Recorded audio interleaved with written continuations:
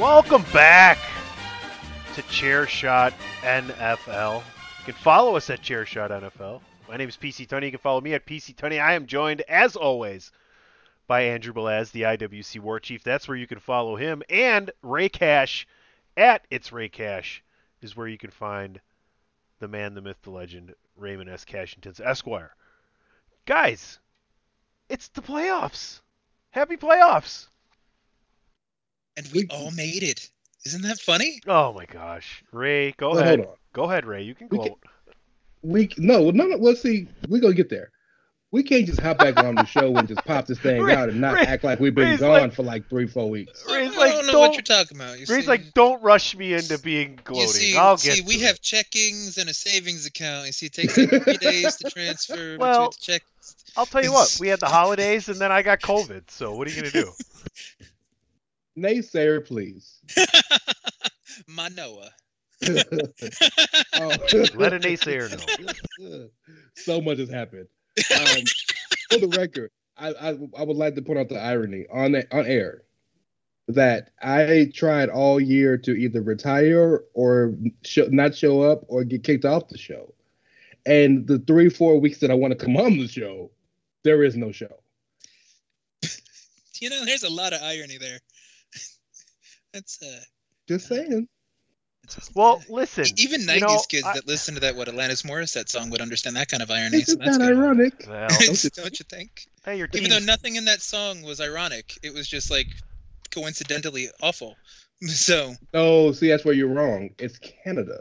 It's ironic in Canadian. It's Canadian ironic. Oh. Is that like? Oh, since the Canada Gooses make everything different because they fly a different way. It's like center with R-E. Oh, is that like Canadian bacon? And theater with the R-E. No. There you go. Damn, you're right. No. Okay. A boot with the two O's instead of the with U. With the umlaut thingy or whatever. Yatter hey that again, eh? Yeah. Exactly. Yeah. This is now brought to you by Letterkenny. Shout out to Letterkenny. To get back on track, yes, all three of our teams are doing quite well. Best team in football for my team. Andrew has a division winner. 3 years in a row. Well done. 3 years in a row. Shout out to Big Bake.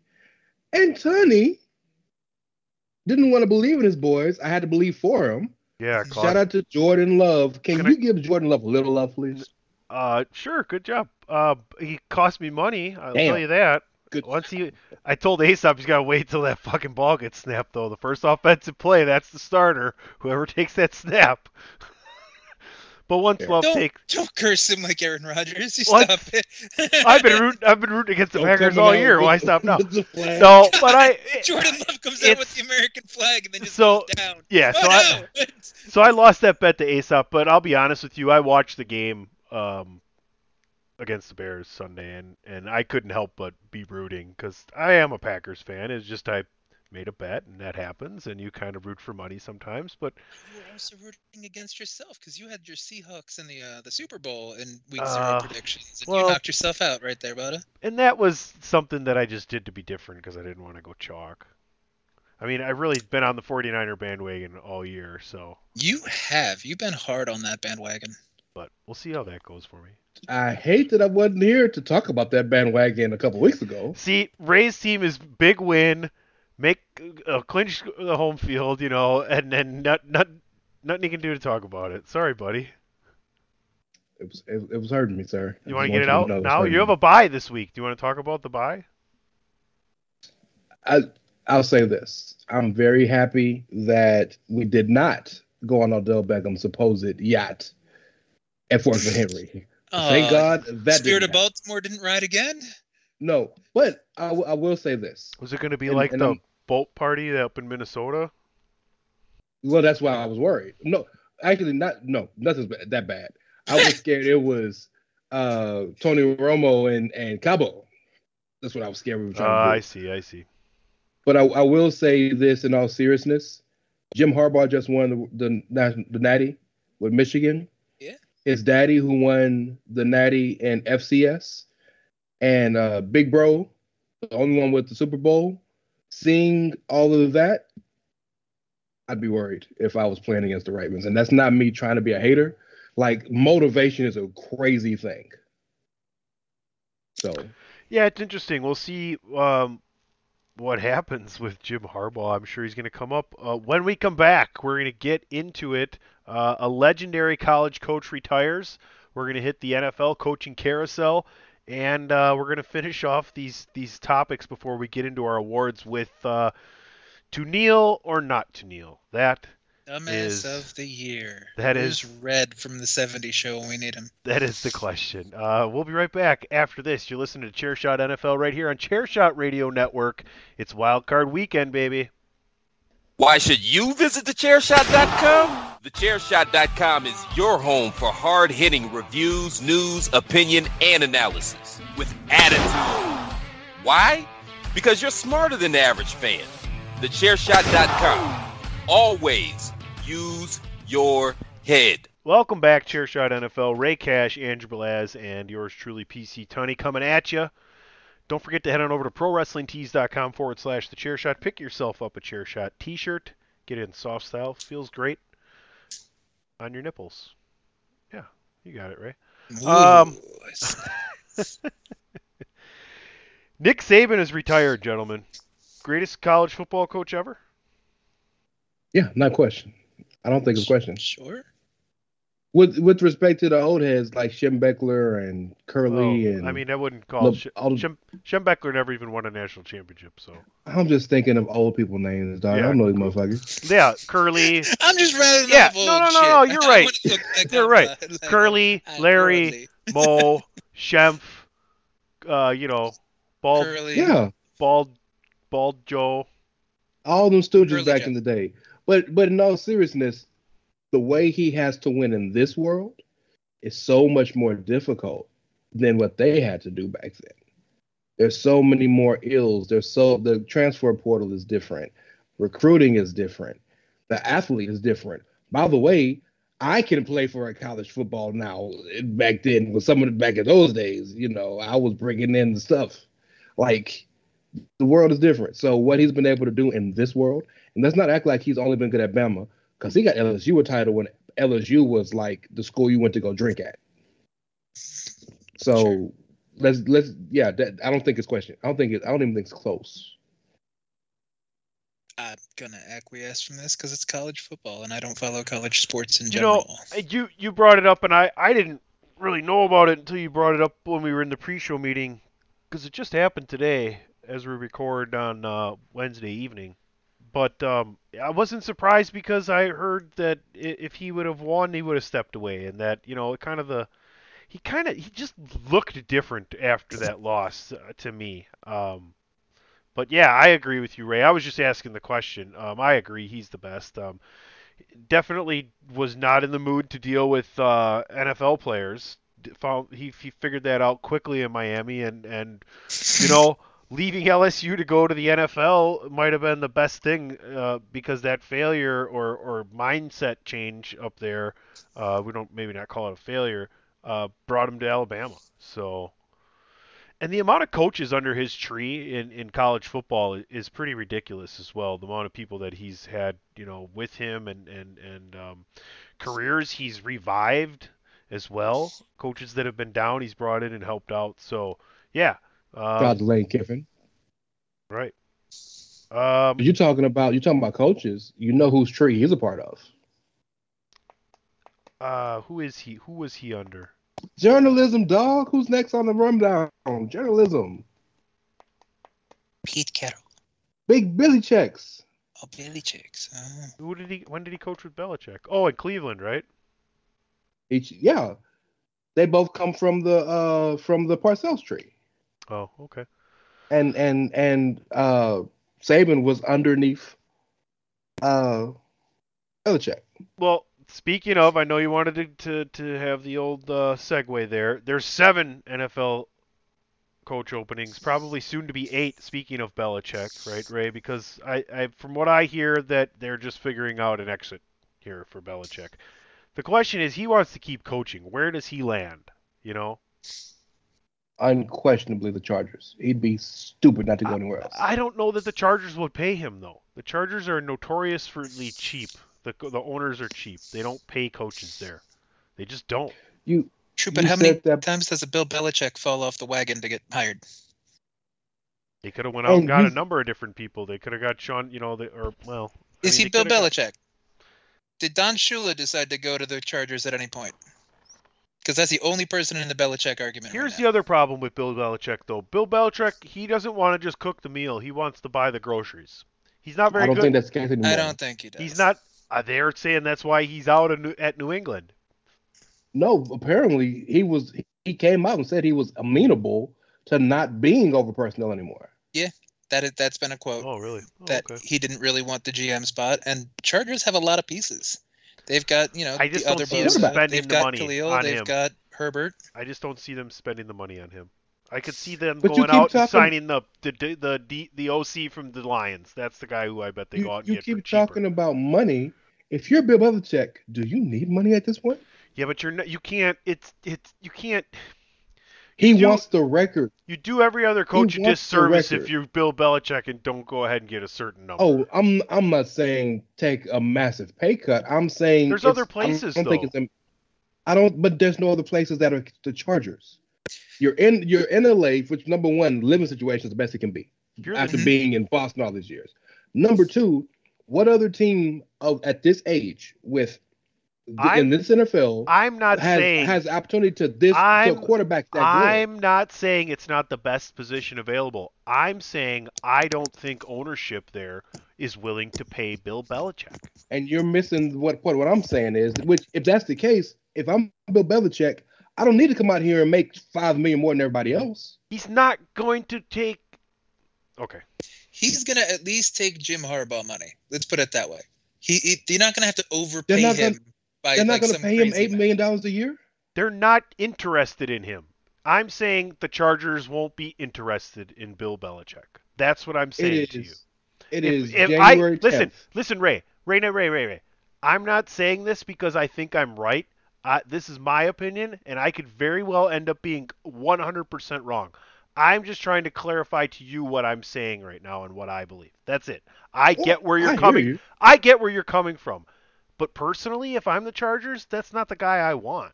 I would rather have Jim Harbaugh. Andrew, can I ask you a question? I'll say to you.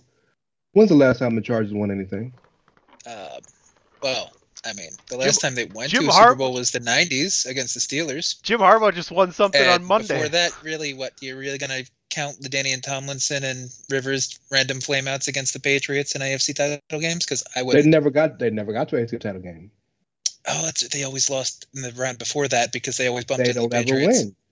So what I'm saying is, at this point, you got all this money you got to spend for this brand new stadium. It's been 30 years since they've been. You go get who you got to go get. With that quarterback that you just gave $250 million to, you go get who you go get. Mm-hmm. They should go get Arthur. They got to change that. They should go get Arthur Smith. Stop it. God bless him. Stop it. I think that guy, he's not going to be a head coach anytime soon. No. Oh, no. He'll be an offensive coordinator, though. But you did mention the Lions OC. I don't know the OC's name, but I do know Aaron Glenn is the DC. Both of those guys are going to be head coaches, I think. So you're right on that.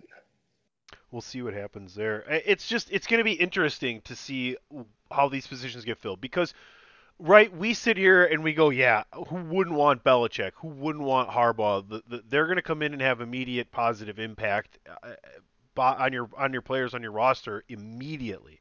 But those guys aren't going to fill all the positions, and just because the best position is the Chargers doesn't mean they're going to pick the coach that we think they're going to pick. You know what I mean? That's all I'm saying. Well, can we all agree on this? Belichick ain't going nowhere. If he does go somewhere, they don't have a quarterback that you can trust. Because these 4 years of Mac Jones and Bailey Zappi ain't ever happened again. And there was that Cam Newton experiment too. Let's not overlook that. I forgot Cam was there. Thank you. You're right. We agree that Vrabel's going to be the guy in New England, though. Yes. It's Vrabel or Mayo, but I would pick Vrabel over Mayo. Oh, Gerard Mayo. That's a nice pick. Maybe he stays on the DC? I think if Vrabel gets it, Mayo would stay. on his DC because I don't think Vrabel would want to rock that boat too much. But that's where I'm at. I'm figuring it's Mayo or it's Vrabel. They want to get a team guy there to kind of rebuild because they're young, they're kind of scrappy and rebuilding. So a Vrabel or a Mayo would probably be the good call there. Stupidest team is the Bears because you got all these dimes out here wanting to get chose. The crazy and thing too is with they four. The entire major parts of the offensive staff are all gone except for the head coach. It's like doesn't make any sense. Did he brainwash them into thinking, well, hey, if we can just get rid of all these guys that I brought in to work underneath me and trade Justin Fields, me and Caleb Williams, get rid of all the rest of these idiots. I know I brought those guys in, but get rid of them. Keep me. How the fuck? That kind of happened with Vrabel. It happened with Vrabel, though, just in a different way, because Vrabel didn't want that GM 2 years ago. They picked that GM, and now who's leaving 2 years after their 2 years of bad stuff? The coach, not the GM. Notice how that lines up? They were pretty good under Vrabel until that new GM comes in, fucks it all up, and then boots Vrabel when everybody loves Vrabel. I'll never forget because the year that they went to the NFC Championship game was the year we were the number one seed. You want to know where I think Belichick goes? Belichick goes to Washington because that's a new owner that wants to spend money. But no, they won't. They don't have a quarterback. They're trash. They sold half their defense to everybody else. They have the second pick. They had the first round pick a few years ago with Mac Jones. That don't mean nothing. What are they going to do? Pick Shedeur Sanders with the second pick, and you think that's going to fix everything in Washington? Washington had Mac Jones. No, when they had the first round pick, when they picked Mac Jones. You saying Belichick isn't? That's the second round, not the second pick in the draft. But you really think Shedeur Sanders is going to fix Washington? Come the fuck on. Oh my God, that is not even. He's not even on the fucking board. Okay, you think Drake May is going to fix Washington? You think J.J. McCarthy, Michael Penix is going to fix Washington? You think even if Caleb Williams doesn't go one, he'd fix Washington? Nobody. No, that's a young bad team. It's a fucking cesspool. It's a black hole. You need to get you a D'Amico Ryans over there that can build. You need to get yourself a fucking construction company, knock it all the fuck down, and rebuild the whole fucking thing from the ground up because it's a pile of shit. You guys are bothering Belichick me. Needs to go You guys are bothering now. me today.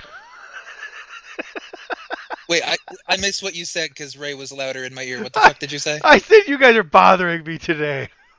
Well, you said Washington. Why would Bill Belichick want to go to Washington? I can't wait till this all happens. I can't wait till this all happens. All right, what about the Seahawks job? That's a pretty good job. I mean, it's not a bad job, but I mean, we also don't know what's going on completely. Because, Carroll stepped down, got fired, but there's also a lot of rumblings that they're just reworking an office spot for him or something like that. So it's not like it's a bad blood, kick you out, you're done thing. So it's just a Brad Stevens situation, maybe? Yeah, exactly. Worst job available, Panthers. Owner. Yes. Because of the owner, right? Hard stop. Oh, yeah. And no talent on that team, really. Your fucking quarterback's an Oompa Loompa, and he's fucking garbage. So Oompa Loompas, that's kind of the. I don't know that it's a fair assessment. Why? So he can do nothing and fucking just fumble the ball? I don't think it's very fair to have. All right. Well, Ray looks. Andrew got Ray to put his headset. Is he coming back? He's coming back. Doopity do nothing. All the same, awesome. That shit right there was totally awesome. Oh boy, I've rethought my whole life in the past 30 seconds. What do you get when you have an Oompa Loompa moment? All right, we can keep it rolling here. Ray is just befuddled and baffled right now. Andrew, you broke Ray. Ray, we're 30 minutes into the show. Come on. Let's talk about Jameis Winston, guys.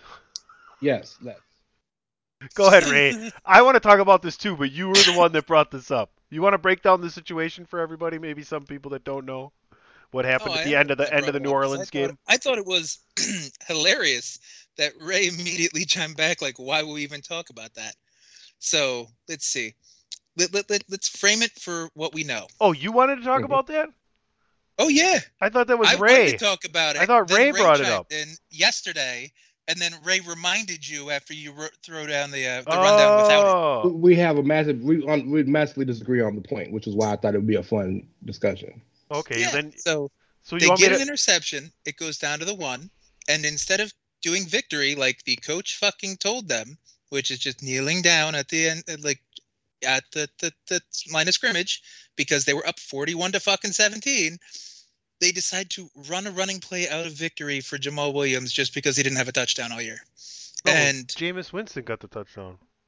no, Jamal No, Williams did. yeah, Jameis Winston called the audible apparently because victory came in, and then he just asked the team, "Well, what do you guys want to do?" Because that's what every quarterback does, especially a backup quarterback in the last game of the season. You know that they aren't going to the playoffs or doing anything. He just goes, "Let's just overrule the coach and be like, do you guys want to get Jamal a touchdown? Because let's just not do what we're told to do." Oh, it is Okay, Jamal that's cool. Williams. Oh yeah, it And was then him. Oh, I thought that was awesome because in one of my fantasy football leagues, the championship went 2 weeks into week 18, and I had to start somebody because McCaffrey was out, and I started Jamal Williams. So thank you, Jameis.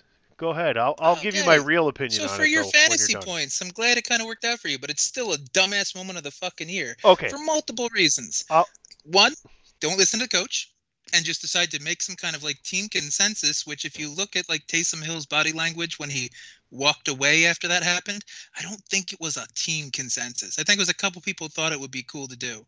Two, it was out of victory. And how many times do we see in victory people just stand up and touch each other and don't fucking do anything and don't try? So now you're running a power basically up the gut in victory to possibly injure people just because you want to be stupid and greedy and be like, well, so and so needs his fucking touchdown. Dumbass fucking mentality right there. I agree with Shannon Sharp that it's loser's mentality because it's the same thing as like saying it was an easy game. If you play like Fortnite or Madden or something like that, it's like blowing somebody out and saying it's easy, but not talking shit the whole game. If you can't talk shit the whole game and you just talk shit when you're winning, then you're an asshole. And last point, because victory is a big issue here. So I'll say this before I pitch it to Ray. If they actually put it in a normal setup and it was like, actual down linemen and a real like power play or like 4-3 or something like that, like a weak or a strong or whatever, that'd be fine. It was because it was out of victory. Victory is basically the equivalent of tapping out in UFC or MMA in general.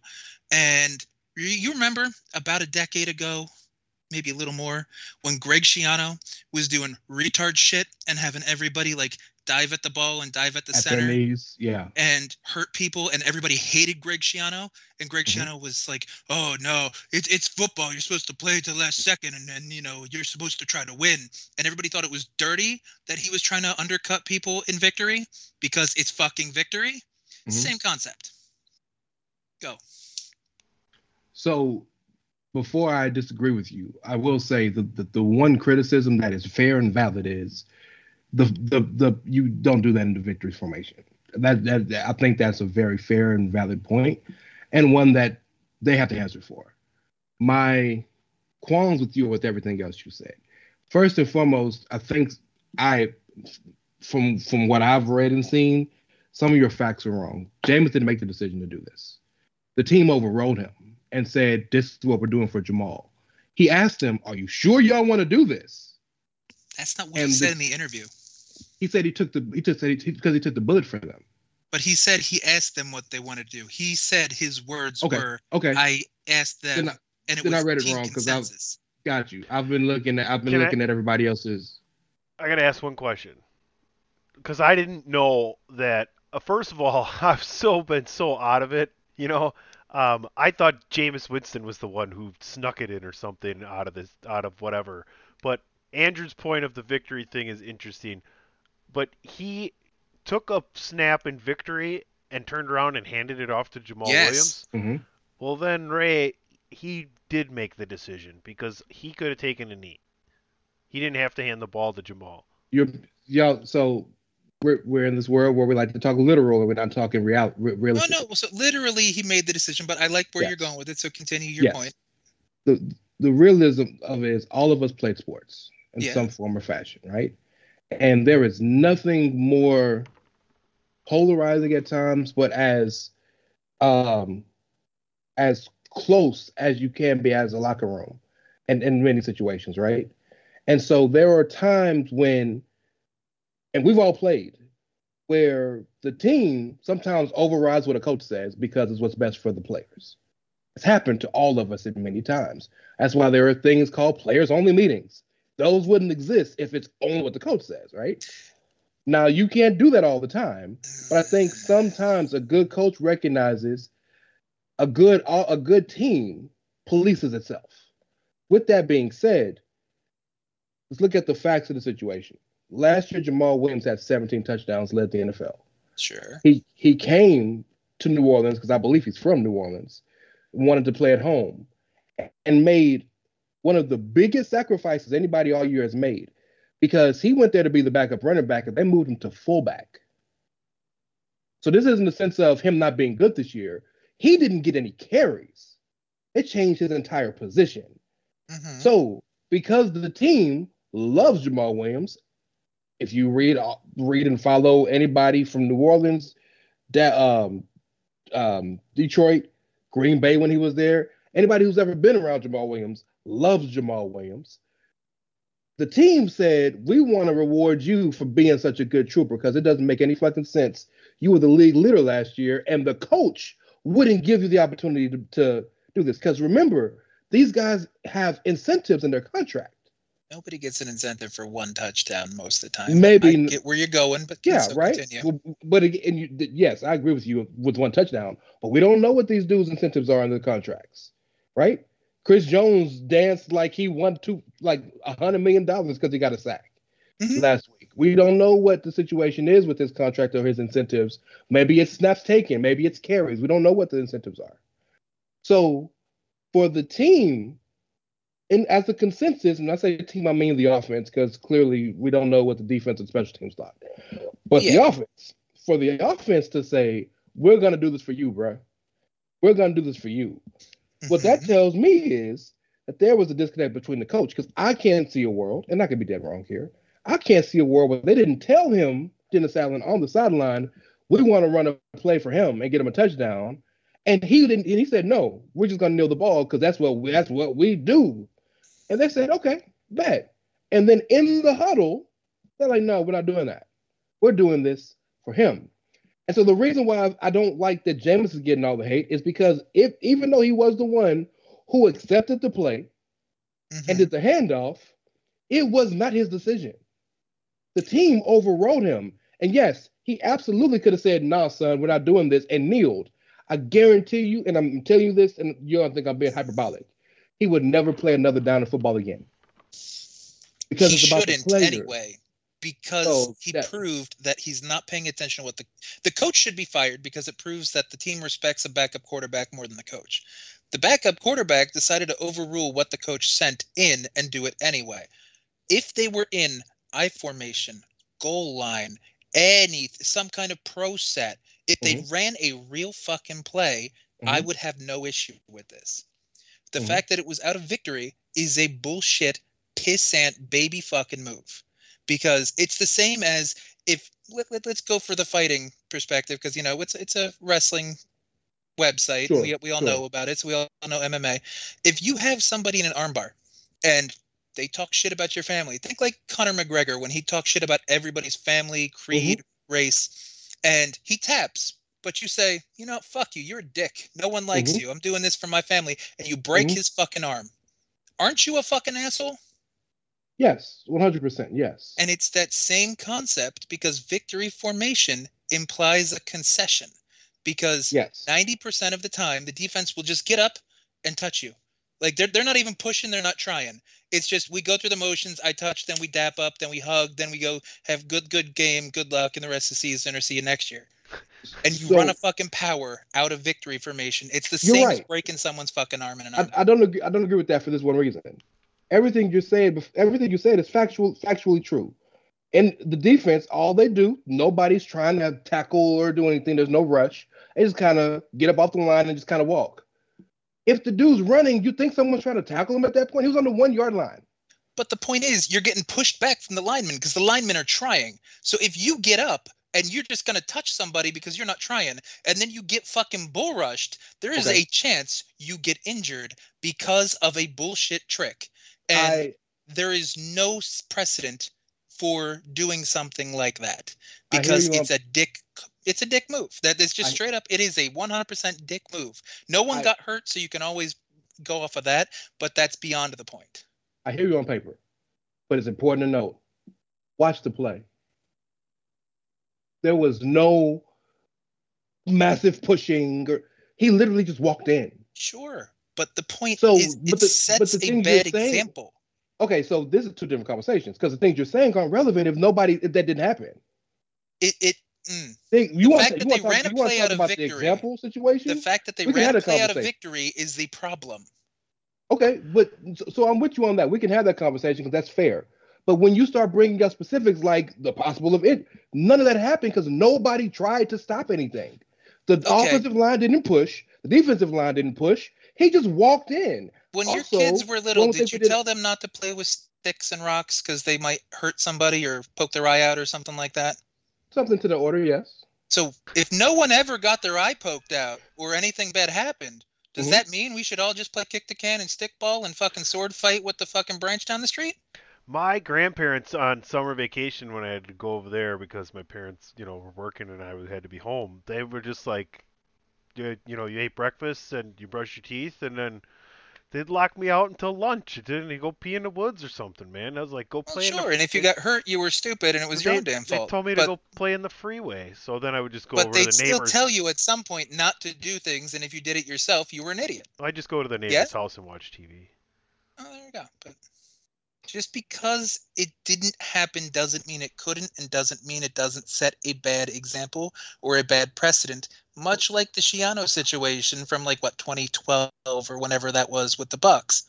Because someone did get hurt though. I don't think it's. But if people kept doing that and didn't immediately villainize him, and to the Schiano point, he was active Schiano was a shithead and actively calling for it. Yes. Whenever you try to go after somebody's legs, that is the fact that of everything. The fact that they didn't bowl them over and anything, and he just turned around, handed him the ball, and he walked in, then no big deal there. To me, the problem is what the team did then. If you want to have the team, if you say it's the team that decided to do it, they're all wrong. The coach called that's fine. The coach called victory, and at to a certain extent, Jameis more than anyone, because there's three positions in sports that can affect the game by themselves and lead teams to championships. Quarterback, pitcher, and goalie. There's the three guys on a fucking island basically by themselves. I know they all have support in their own different ways, but when it comes down to it, quarterbacks get judged by wins and losses, so do pitchers, and so do goalies. No other motherfucker on those teams get judged like that. So in the end, Jameis did have the ability to say, okay, yeah, but take the snap and just kneel the fuck down. No, yes, he did. Yes, he did. Yes, he did. Yes, he did. Because he took the snap and he turned around and he handed the ball to Jameis. You're being literal. You're not thinking about. He physically had the ability, is what Tony is saying. That's what I'm saying. I get you. That's irrelevant because this man has a career, and he has to go back to that locker room. Right, He'll play again. The problem is he's never going to play in New Orleans again because they kept Dennis Allen like a bunch of fucking idiots. Right. Well, and that's the thing, Ray. Here's the deal. Here's the thing about it. No other coach is going to want him now because he won't listen. Oh, I disagree. The general man. Listen, Ray. Let me finish. Let me finish. A lot of general managers will. But I can tell you deep down, whether or not they admit it, there's a lot of coaches that are going to not want a player because of this. It's kind of the similar situation too, and I'm glad this is coming up in a linear kind of way. And I am glad this is a fun conversation to have right here because no one got hurt, nobody's egregiously wrong, Ray's right. Jameis is going to get another shot, but Jameis now becomes a player. Like a player that's cut from the Miami Heat. Because in the NBA, If a player gets cut from Miami Heat, unless it's glaring that it's for other things than like a roster spot needed or money wise, if Eric Spoelstra, you can't buckle down and do what he asks you to do, it's a sign to the rest of the league that you can't play No, like that. disagree It's going to be a completely. thing. No, That's just what I think. no, I know you can have. I no, understand you no, can have your opinion, no, but I'm just no, saying that's no, what I no. think. That's the kind of mark against it, though. Any one of those guys, they No, had the nope, ability to not do nope. it. I think the NFL, the players and the coaches agree with the team. I think everybody knows Dennis Allen was wrong. Now, the thing about sports is, if I'm wrong, we all do it together. We right. Doesn't matter. The problem is he didn't listen to his players.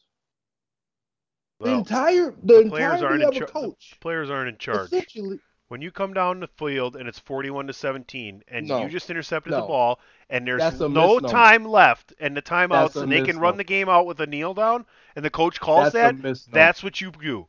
That's what you That's do. a misnomer. That's what you The do. players aren't in charge. The coach ain't out there putting his neck on the line, risking to get his neck broke every play. That's a misnomer. The players have always been in charge. They allow the coach to coach them. Here's the Why problem. why you think every NFL team, every sports franchise will fire the coach before they get rid of a good player? Because the players are the ones that make everything happen. Because and you that try to coach, find the coach because that coach works Ray, best with the players. because that coach Ray couldn't get the players to do what he wanted them to do and the way he wanted it to do it and the way he thought he could get them to win. Coaches are hired to get players to win. No. Period. That is egregiously wrong. If not, you wouldn't have a coach. That is egregiously wrong. Coaches aren't hired to get players to win? That's wrong. Two things. How is that wrong? That's specifically why you have a coach, is to get the players together to do the thing that all on the same page to win. Yes. It is to motivate them to get on the same page to win the game. Yes. Two things. If the team made a conscious decision to get Jamal his touchdown, you call an audible out of victory and you line up in goal line or you line up something else. You don't run it out of victory. I agree with that. That's my thing. I agree. Two. You want to know what's funny is we all have a Tunny point. No, Tunny, we give me all a have second. a different I'm going to help you perspective. here. I'm going to help you here a little bit. I need your help. Tunny's point stands to a degree because you have Edelman, you have Gronk, you have a lot of old Patriots who've come out in recent interviews and they said, Bill Belichick gave us the keys, but we played for Tom. So you're right, where the team rallies around themselves and they play for each other as a team, but a good coach has to motivate, corral that, and harness that in a way that is healthy for the environment for everybody to kind of succeed and move forward. Dennis Allen obviously has no respect in that locker room. Agreed. So he should not be there. And Agreed. if he's still there, Jameis isn't going to be there. And there's going to be so many other newer, less confident coaches that take certain roles. They're not going to want to run that risk anyway either. It's the same as if you have a problem player in any sport who's just going to go off the handle, do his own thing, call an ISO in basketball, or fucking be like a rocker from baseball years ago who's just a giant fucking cunt and just fucking curses everybody out and he's just a dick. If you don't have the right kind of coaching mentality, that person is a liability, and they're obviously going to be much lower on the chart of ever hiring. So you know what? We're just talking here, and we're not there yet. But like, we're getting in very dangerous territory. Yeah, we're starting to call. And I don't want to take it any further than this. We're starting to call the NFL player a problem because he did what his team wanted. We're getting in dangerous territory because narratives are started like this. And like there are players in the NFL right now who are worthy of being in the NFL that aren't playing because narratives built around them. Can I We're tell you something, very Ray? dangerously close no team to getting there. Has ever or ever will win a championship by not listening to their coach. It'll never happen. That is such a fucking shit thing to say when he's listened to everything, every single fucking, because now I'm starting to get annoyed. Every goddamn play all year, the last play of the season for a player to possibly get some extra money, and y'all sitting there acting like the dude shot someone in the head No, What we're are we not. doing? We're not. But you're no, but you are, because you're sitting there starting narratives about this guy, calling him the biggest dumbass in the world, I didn't and say he'll that. never play again. And I didn't say that either. But it's been said, Tony. Don't be that dude. I Let's be didn't real. say It's been any of said in those this things. conversation. I Like, didn't I'll say sit one and person send you the specific. I audio. said Listen to the show conversation. tomorrow morning. I didn't say any of those things. I never said the biggest dumbass. Yes, I know I did. Dog, listen to the And conversation. I don't here's the agree thing. with This Andrew. narrative has been I don't being agree built with for a Andrew. couple What I've been days. trying to say is we all have a different viewpoint on this thing, Ray. I agree with a lot of what you said. You're not hearing me. That's the problem. There's viewpoints, but I'm telling you, my whole life I've had to listen to athletes, particularly the black ones, get put in these conversations where they've done everything right 99% of the time, but the one small thing they did that didn't acquiesce to whatever I could give a fuck if it was Jameis. A problem. Do you bring up the race thing as bullshit? Because I could give a fuck if it's Jameis Winston or Taysom Hill that did this. Okay. You think I give a fuck, but I don't. I could care less. But you just brought up the race. Just like you put words in my mouth for the last 10 minutes. Relax. I never fucking said your name. I want you to go back and listen to the last 10 minutes of this show tomorrow. You listen. I've been listening to you. You've been talking the whole time. You didn't even know what Andrew said at the beginning of the conversation. Bullshit. And Ray, you're so full of shit, Ray. Right that there is a narrative being built around. Is it fair or unfair? Two totally different things. Man. The one thing that I'll kind of end my point on was LeVar Arrington's show. There's apparently already a kind of a buzz about the kind of player that Jameis is. And it's not exactly an intelligent player because LeVar skirted around it. His co-host skirted around it. Brady Quinn didn't say shit because he's Brady Quinn. He doesn't have a leg to fucking stand on. He's barely even relevant in that conversation. But then you have Emmanuel Acho, Shannon Sharp, and a bunch of other players have kind of said similar things where it is not conducive to, as Tony was saying, a winning mentality, a championship mentality, because everybody has to be on the same fucking page.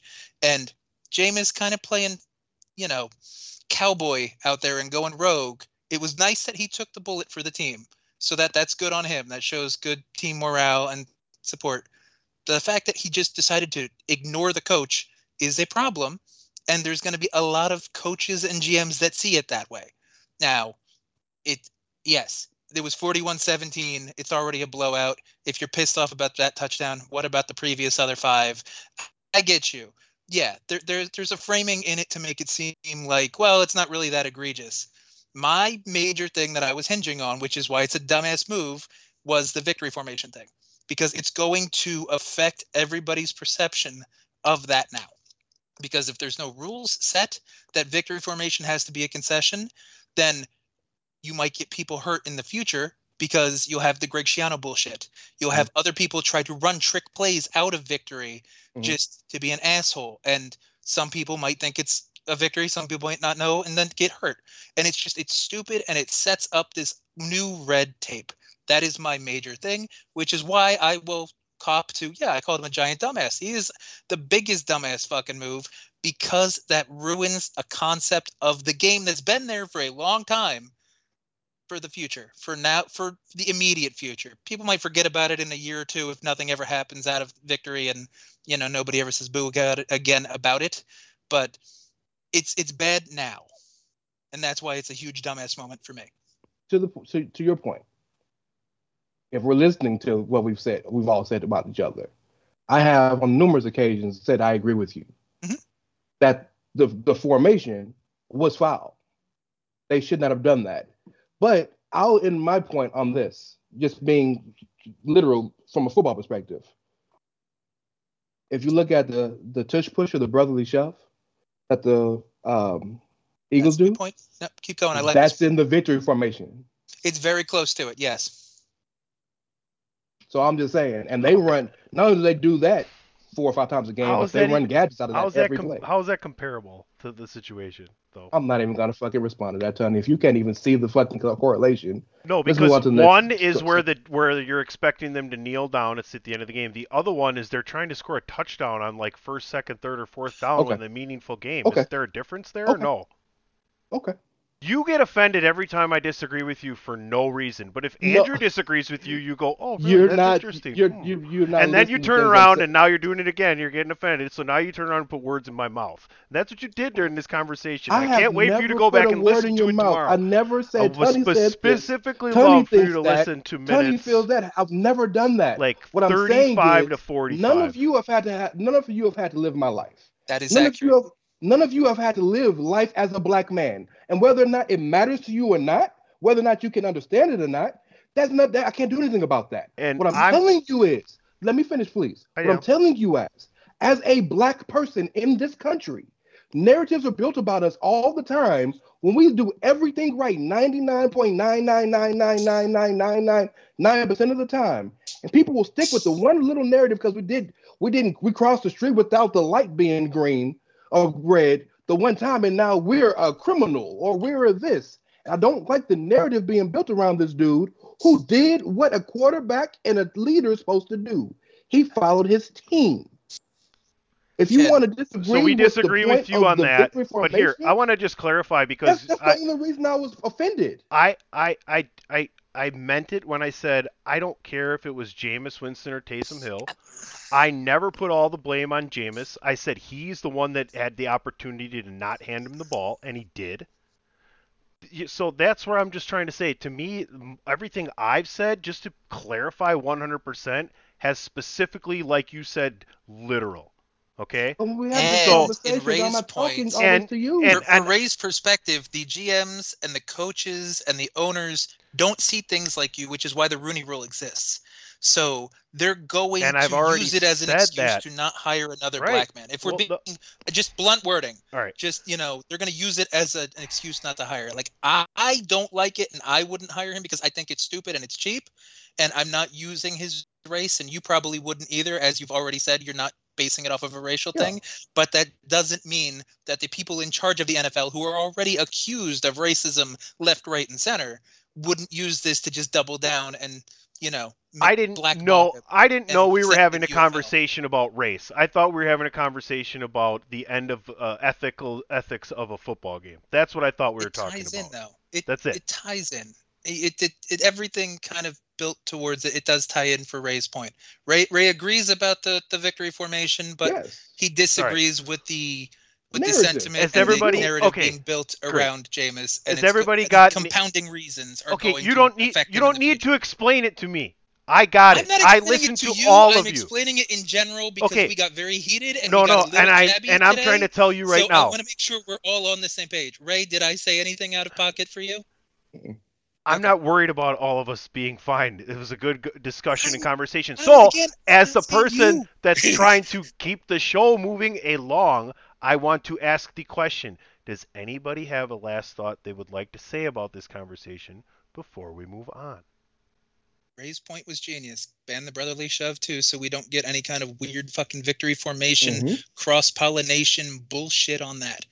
Make it an I formation. Make it fucking three-man power. I don't give a shit. Just victory formation like thing. Like I understood where Ray was going with it. And I'd like to just reiterate to us three on the call in general, when we do this podcast, we may be having conversations with each other, but we're talking to an audience. No, motherfucker. I've been specifically talking to the two of you motherfuckers for the last... No, I'm just kidding. That was fun. We'll be right back.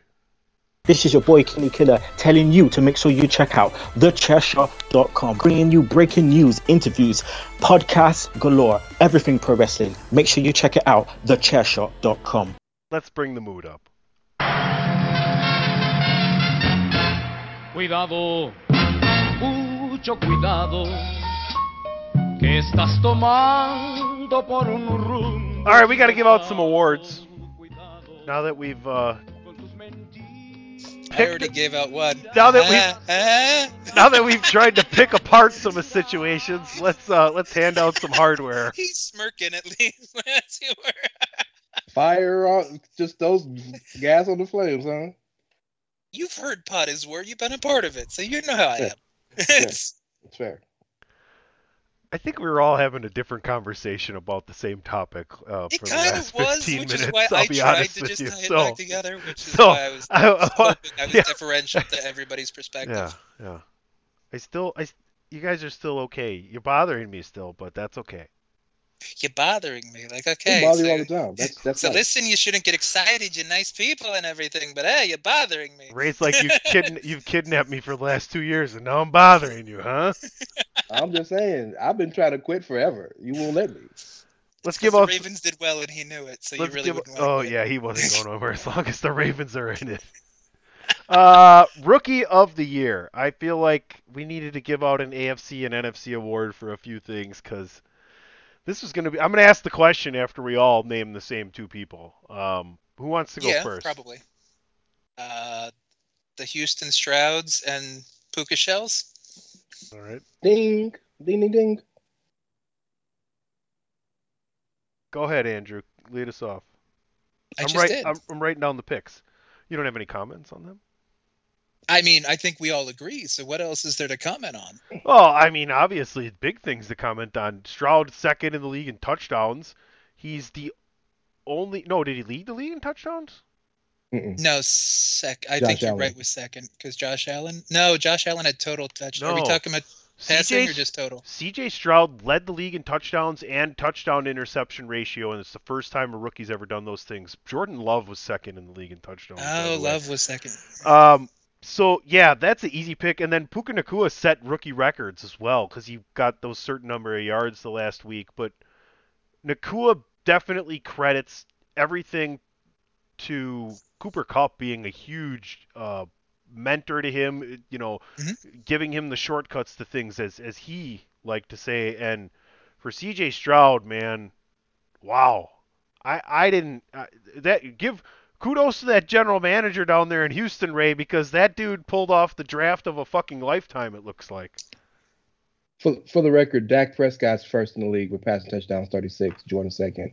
C.J. Stroud is 13th behind Lamar and Jalen Hurts. What did he lead in? But he's number one in ratio because he's 23-5. No, Yeah. I know what it was. It was yards per game and touchdowns interception ratio. Because he missed games, he actually led the NFL in yards per game. That's what it was. Sorry, I got my stats mixed up. Yes. To your point though about the general manager, I would love to give him credit, but he actually got lucky because the Bears made a fantastic trade, the Panthers made a stupid trade and drafted the dude the Texans wanted. The Texans wanted Bryce Young, and they lucked out with C.J. Stroud. And the smart play was drafting Will Anderson right after him, but they got really lucky. They got a leader.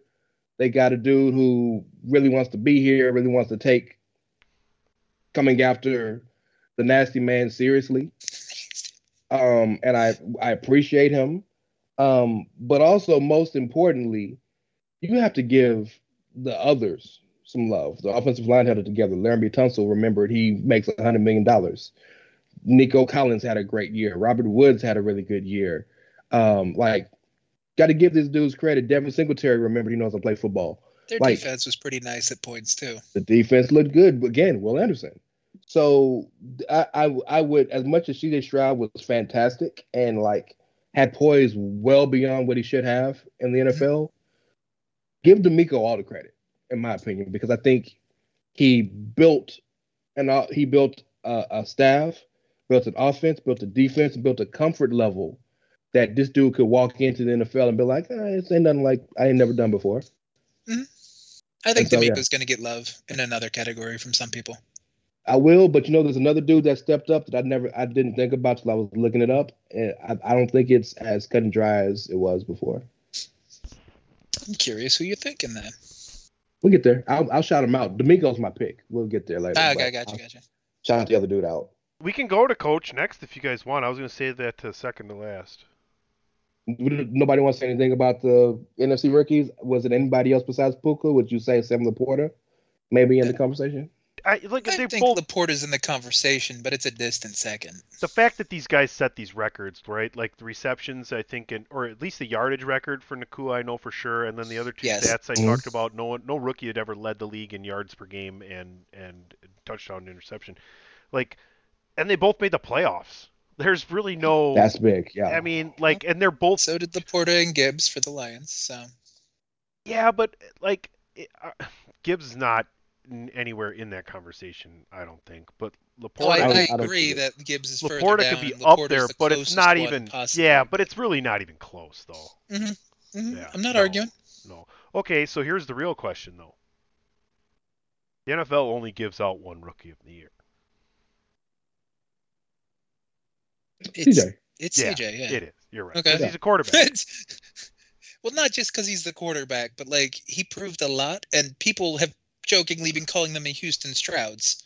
So like that they ain't the Houston Andersons or anything like that. So, and it's not the LA Nakuas. So I think we know who it is. And while Puka held down the fact that Cooper Kupp missed half the season, they have had like Tutu Atwell had a good year. Like like they've had some people who've had decent years. I know he tore his ACL or whatever he did. showed up out of nowhere to help a little bit.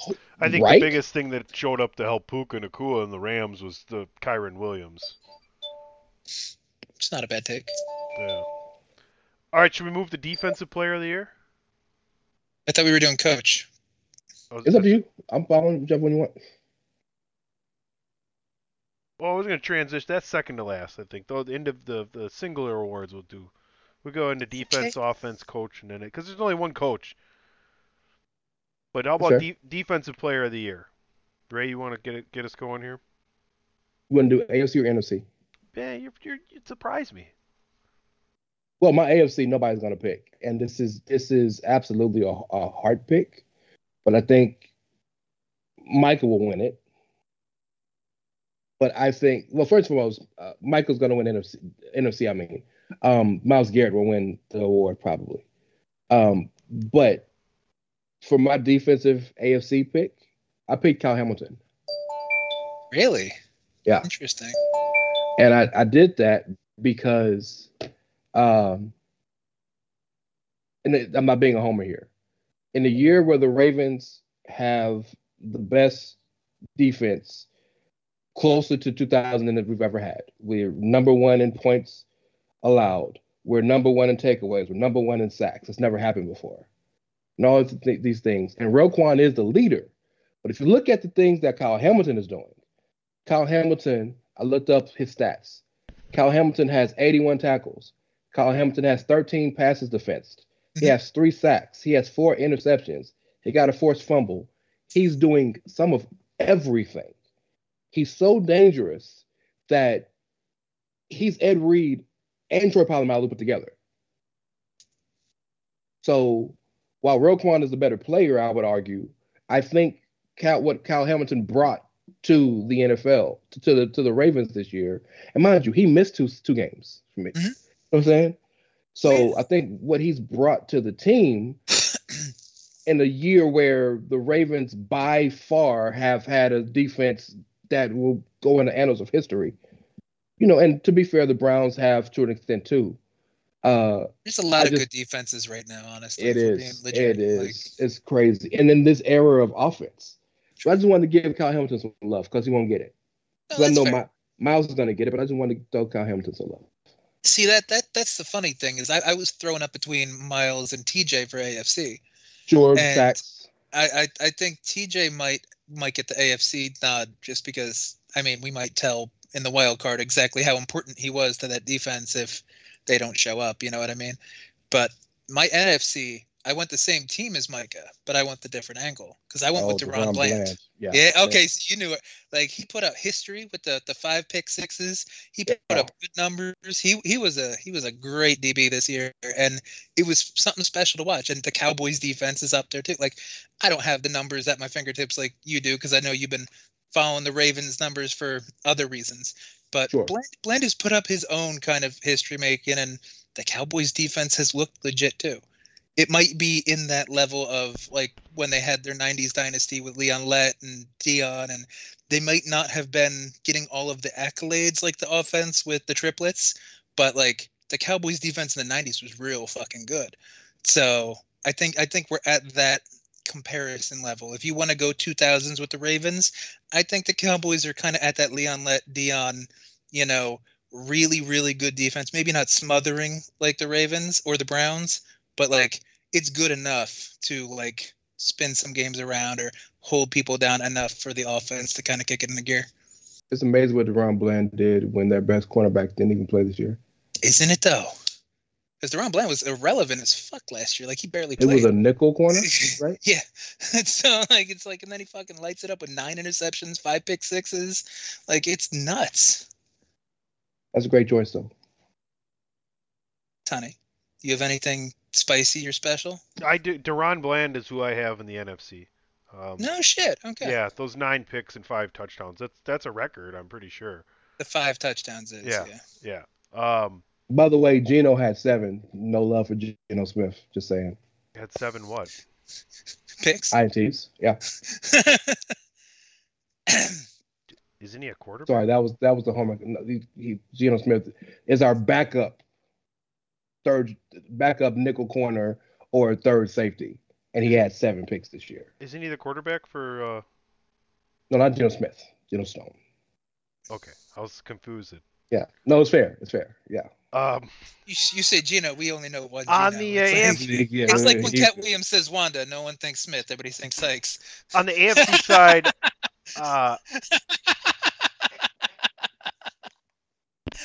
I hear things last couple of weeks. Well done. Well done. And hey, and when P Diddy wants you to party, you got to tell him no. Got to tell him no. He only had one goal in life, and that was to never suck a penis. Me and this virgin hole of mine. I still love the whole. It's like, well, why didn't you just tell her to stop? And like, that wasn't the question. He's like, you misunderstand my job. My first job is to be funny. Just like shit. Okay, that's genius. Sorry, Tiny. Yes, so much quality with that interview. But yes, please continue. I'm sorry, sir. Yeah, we derailed you. I'm sorry, I don't bud. know how I could possibly follow that. I have T.J. Watt in Pittsburgh being the defensive player for the AFC. By the way, real quick, Tiny, how stupid was it that they kept him out there? Yeah, got him hurt? Yeah. Jesus Christ. Any other thoughts you guys have? All right, you win. Pittsburgh might be the Dumbass of the Year award. All right, I may have to rethink. No. I know we didn't do defensive rookies of the year, but shout out to the year Jalen Carter had. He had a great year until the Eagles thought they were playing in the MAC. I mean, the Eagles haven't looked good all year. It just finally caught up with them. Fair. All right, guys. This next one is probably even easier. And offensive player of the year. I got Tyreek Hill and Christian McCaffrey. I don't know that there's much argument. That's who I have. There. Same. Okay, good, easy. We don't even have to explain why. And it's interesting. Did you watch football this year? Shut up. Go on. That's Keep true. moving. Not just statistically, but impact-wise, and that impact resulted in the statistics that you see from these guys, which are absurd. I didn't realize CeeDee Lamb is like 50 yards behind Tyreek Hill right now. More touchdowns too. I forgot for a second that Dallas is not in the AFC, and then I went, oh, but Christian McCaffrey. Sorry, I can't do it. That's fair. Yeah. I think CeeDee's the only one that can maybe take it away from Christian McCaffrey. If actual voting happens and it's not Christian McCaffrey for some reason, so CeeDee Lamb's the only one I could see making that argument. Would you guys take Christian McCaffrey as the overall offensive player of the year over Tyreek Hill? Yes. I would, only because of how good the offense is in San Francisco, and I've been on record as saying I don't think that is because primarily of Mr. Purdy. You have been a little lower on him than a lot of other people. In fact, if you remember when we did our halfway MVP, I said if we were picking non-positional players, Trent Williams or Jason Kelce is the MVP. So True. Coach of the year. This is another easy pick. Ray, you're the closest to the situation. I mean, just speak to how like D'Amico Ryans is not only just this is out of nowhere. Like the accomplishment that he has got this team to the playoffs, what they're coming out of, and trying to move this franchise forward. This is damn near a fucking miracle. And I don't mean that as a disrespect to the talent of D'Amico Ryans either. Yeah, no, straight up. It's storybook almost, you know. And I'm not trying to be facetious, but I don't mean to bring up race for no reason. But we're living in a situation where this team had hired a black man 2 years in a row and fired him to give him 4-year deals, and then they called and go get a dude who was unquestionably the best defensive player in this franchise's history. Granted, 25 years, not a long time, but who was the talk of the NFL. He took less money, I believe, to come to Houston because I believe other teams were offering him more, but he wanted to come home because Houston is his home now, and to build the offense he's been able to build with his offense coordinator, to build the defense that's been able to build, to make the picks that him and the general manager were in charge of making, but to set the culture. Really, that's the main job, I think, of a coach, is to set a culture, because ultimately, so many things kind of run themselves, right? Mhm. But when you set the culture and you set a precedent of how things are to go, I think he did that so admirably. He was always the first to take the blame when something bad happened. And he put his team in the best positions to win. All these cliches, but like he really did it. But in a situation where like the Texans fans are a rabid fan base, I've been to the games. I have vendors that let me come to their suites, and Nice. sometimes the games in a 70,000 seat arena, it's not half full because we're tired of the city's tired of the team. Yeah. And CJ, this team is hot, bro. They believe again, and it's because of CJ. It's because of D'Amico, and it's good to see a hometown boy. I know he's not from here, but I mean, as close as it gets.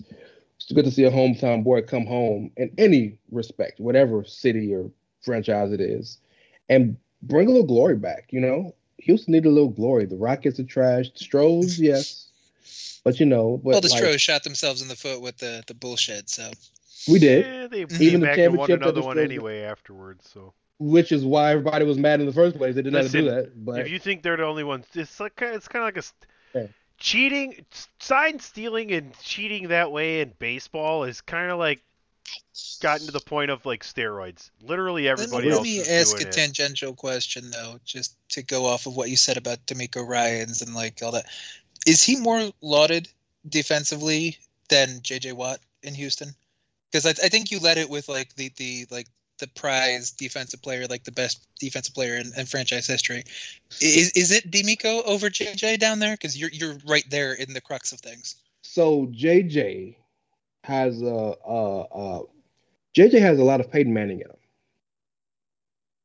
Has a lot of the politician, So the kiss basically, babies. D'Amico Ryans is like the people's champ, but JJ Yeah. Watt, like if you're gonna sit down, JJ Watt's the best defensive player they've ever had. No question. Yeah. Yes, no question. JJ's one of the best the NFL's ever had. I probably Not arguing any. I'd have to struggle to name, and the NFL's been around a long time, guys. I'd have to struggle to name 10 ends better than JJ. When you win 2 defensive player of the years, you're gonna be in a short list of conversation. 1,000%. Yeah. But I think there's something about a middle linebacker, and again, I would know. I'm a Ravens fan, right? That, I mean, AJ Hawk for you, Tony. Derek Brooks for you. No. Who else is? No. AJ Hawk was a great player, dog. AJ Hawk's relationship He's your with leader, isn't he? AJ Hawk's relationship with Aaron Rodgers cost us at least a Super Bowl. Okay. I was just trying to name middle line. I can't. There was a trade in place. All Buffalo wanted for Marshawn Lynch was AJ Hawk. AJ Hawk didn't do shit the rest of that season, and the next season he was fucking gone after that. We could have had Marshawn Lynch with instead of Lynch going to Seattle, he comes to Green Bay after we had won the Super Bowl and is with Aaron Rodgers for the rest of his career. Think about that. Well, name me a Hall of Fame middle linebacker y'all got, so I can keep the analogy. I was going to say Nitschke might be the only answer. Oh, he played. That's right. Okay, got you. Yeah. I mean, but then he got Singletary. You got a lot. Like the middle linebacker does have a lot of nuance to it. So, there's a galvanizing feature about a middle linebacker. Well, I mean, you got the Ray Lewis thing going on too. Well, I'm biased, yes, but also Since Ray Lewis, we've had C.J. Mosley. We've had Patrick was Payne and a- Roquan. Like we've Right. had a few. Extremely By the poor way, attempt at a Ray the Lewis. other guy, we all got D'Amico. I knew The what you other were doing. dude, Because the you're other white. dude, give some love to Kevin Stefanski. How he's been able to hold Cleveland together.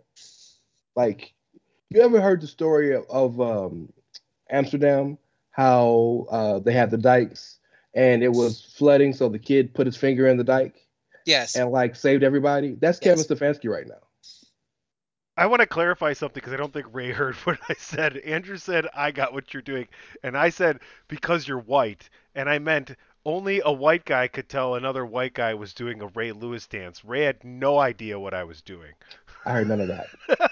Were you trying to do the swirl? Yeah, He was see, trying to do the and boom thing, I said then because you you're, didn't and I react said, at all. and I And said I'm just because like, you're right, white, because got it. only Andrew can recognize how bad a white guy dances because he's also white. Ray is thinking that if I'm going to actually do that, I'd actually be good at it, and I wouldn't be. Might have thought you were having a stroke. We don't know. I'm white. I can't dance. I'm But so glad I missed that. I think the only other I did one of coach this. in the argument, just to kind of keep it on topic a little bit, would be Dan Campbell. Only because it's like a feel good story with the Lions winning the first division championship in what 31 years, something like that, something ridiculous. It'd be a conversation if the Texans didn't win the South. They just made the playoffs. It'd be a conversation, but they won the fucking division. Oh Granted, yeah, but I because feel like the Jags gave it away. Campbell, D'Amico, and Stefanski are probably the top three. Agreed. And I'm curious where public sentiment is going to push them. Because Agreed. would any of us really be upset if either three of them won? I think if Not D'Amico upset. doesn't win, I'd be upset. Really? No, I don't think. Why should anybody else win except for him? Are you kidding me? The I mean, situation. the Lions are predominantly trash. The Cleveland, okay, they haven't been a bad team that much last couple of years, Talk but about. they've gone through a lot of adversity. So I like that whole point Joe of Flacco. It's keeping all. it together. No. It's Yeah, all Jose about. Flacco, It's fucking all about. 7,000 years old off the couch, fucking playing like it's fucking 2015. It's all about expectations when it comes to Coach of the Year. Cleveland was expected to be good, and we can understand why they were continually good because of the defense is phenomenal and top notch, right? That's what Stefanski had. Who was the other person you mentioned? I said Dan Campbell, Detroit. They were expected to win the North. So, Man, how many yeah. kneecaps you got to fucking sacrifice up in that motherfucker? That dude ain't winning. Here's But the other he thing. could still. They were would you be expecting- mad? Would you legitimately be Yes, upset yes, if Campbell beat D'Amico? Yes. Really? Okay. I don't think I think it should be fucking unanimous.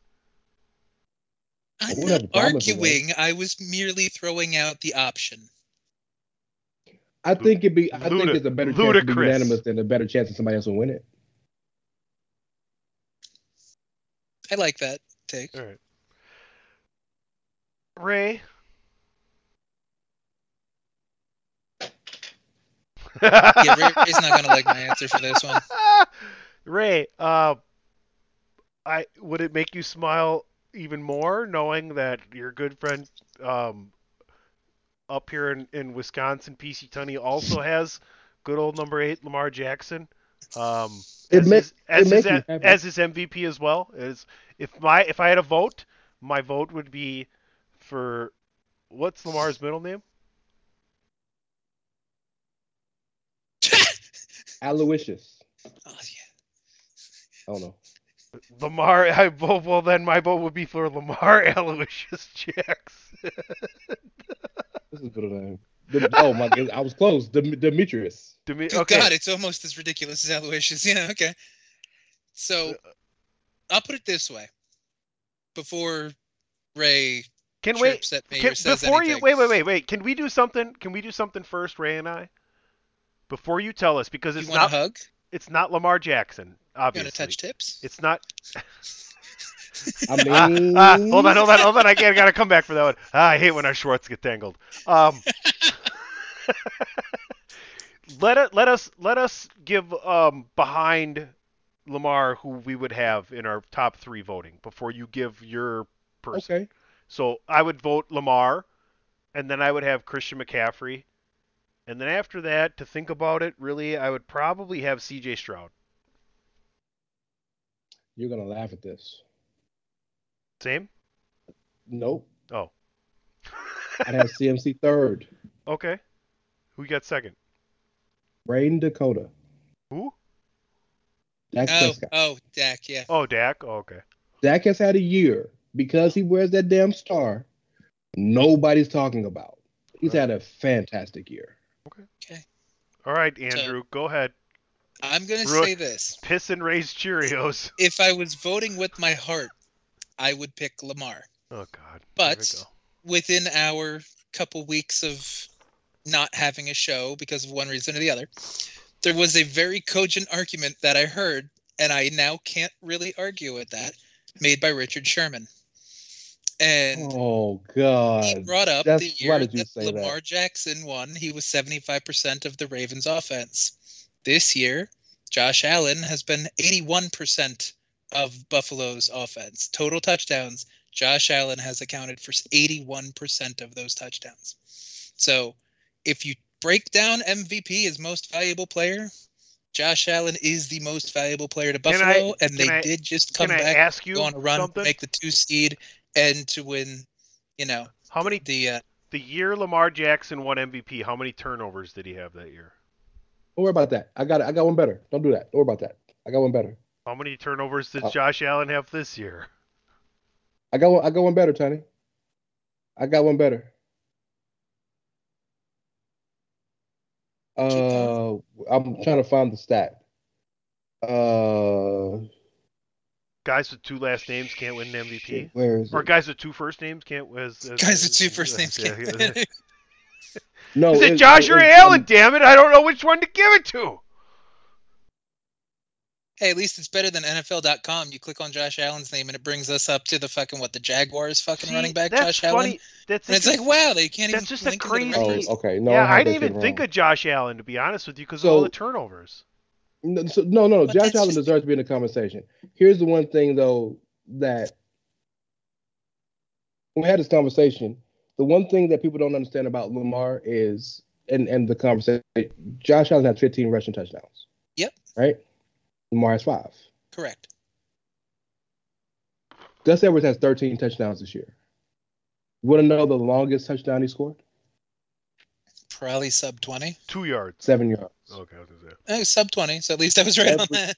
Every touchdown, and that's only one. Every other touchdown besides the 7-yard touchdown has been 5 or less. The reason those for are me Lamar Jackson touchdowns that we just handed the ball off. Here's the other thing: is Lamar Jackson rushing for a first down is also a ridiculous stat, which almost trumps like what Josh Allen does. Like if you just talked about how many touchdowns, it's kind of like Jalen Hurts and why Patrick Mahomes won the MVP, right? Like. The Eagles had that amazing year last year, and it was like all the stats that Hurts had. But then you go over and you look at Patrick Mahomes last year, and total yards he dwarfed him, and total touchdowns he dwarfed him. I get you. And the year previously, Brady technically had better stats than Aaron Rodgers, but Aaron Rodgers had better efficiency and touchdown to interception ratio and shit like that. Sometimes the smell test or the eye test, I should say. Sometimes the eye test is so close you have to use stats. But sometimes to me the eye test isn't close, that the stats don't matter, but if you look hard enough you can find equivalent stats is what I'm saying, and that's what I think Lamar Jackson is. Best player, best team, best season, MVP. That's the other point that Tony make that I think nobody who's making the conversation, they're easily the best team. Lamar it's not even close. Has said they will be favored in every game they play for the rest of the year. Sorry, Ray. So no, you're right. Not only that, but we've beaten every team we've had. All the major teams we've beaten. And the way we've beaten them, Lamar's played great in all those games. But maybe the most impressive stat I've ever heard in my life is the Ravens have the second most minutes with the lead in NFL history. The team before them, the Pats that won 18-0. Sure. So again, if you notice, I wasn't really doubling down hard on Josh Allen. Sure. I just really liked what Richard Sherman's argument was, and if you break down most valuable player, without Josh Allen, that team is awful. That team is like Panthers level of trash. I don't disagree with you. I think Josh deserves to be in the conversation, but ultimately, Mhm. you winning has to matter. It's the reason why Kevin Love didn't win MVPs when he was putting up 20-20 every night because the team was garbage. Like eventually, you have to be your your play, your Mhm. ability has to lead to success. Now, they've pulled themselves out of the rut that he put them in, but ultimately, you look at him, the losses they lost, getting blown out, this, that, and the other. Until week 18, because we gave the game up, the Ravens held a lead in every game to 2 minutes. Mhm. So for 58 minutes, they were leading in every game. This Yeah. is just an impossible thing to think about. Oh yeah. I'm not arguing. Again, you're not So, getting a strong argument out of me. yeah. But I think it could seal it for Josh because of the stats. Because all of the NFL loves to go to next gen stats and stupid statistician bullshit that didn't exist fucking 10, 15, 20 years ago. And they ended up winning the division because of the Dolphins fucking dolphining. So it kind of ended on an upswing so that Josh Allen could maybe get a little more momentum than people initially think. Because One thing that helps Lamar, I think, too, is every team in the AFC North is over 500. true. Go ahead, Tony. I'm sorry. No, you're good. You're good. Yeah, there's not a lot of. I mean, though you'd have Lamar second, right, Andrew? Oh yeah, like I said, with my heart I would pick Lamar, but like as soon as Richard Sherman brought up that stat, and I looked at how the year ended because I think Richard Sherman had that conversation 2 weeks ago. So I just wanted to make sure that the numbers didn't lie, and If Scott Steiner's math added up, and Smojo, and if this was 143%. yeah, if this was Potter's War and I got to title this show, it would be Chairshot NFL. Uh, Andrew got to Belaz. I mean, or just Josh Allen wins because of Steiner math. Come on now, that's enough. Why not? You could name it that too. You don't have to be like super generic NFL Wild Card Weekend. Like, come on. I'll bet you. I don't think Josh Allen's in the top 3 in voting. Obviously, you named your top 3. No, I mean, no, the, he may, I mean, he that, may be, no, he may I be mean the when it second comes runner-up. when the voting comes out, I don't think he's in the top 3. No, he may be runner up because I forgot about him when I picked Dak. He may be runner up. I did like your Dak pick though, because Dak would be my number 3 because he has had a very good season, but it's the Cowboys and no one's gonna fucking pick a Cowboy. We would have a new title though if I was naming him. I did like your Dak pick. You should do that. You should do that. It's a good I title. can't. It's on. I can't. It's topical. It's NFL. The Chairshot NFL. I like your Dak pick. NFL playoffs needs to be in the title. So then, Chairshot NFL. I like your Dak pick. Playoffs.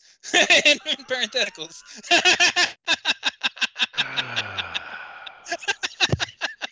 There you go. I named it for you. Congratulations. And now we're back to Andrew got to Belaz. Playoffs in parentheticals. Ray, it's been a Ravens kind of regular season.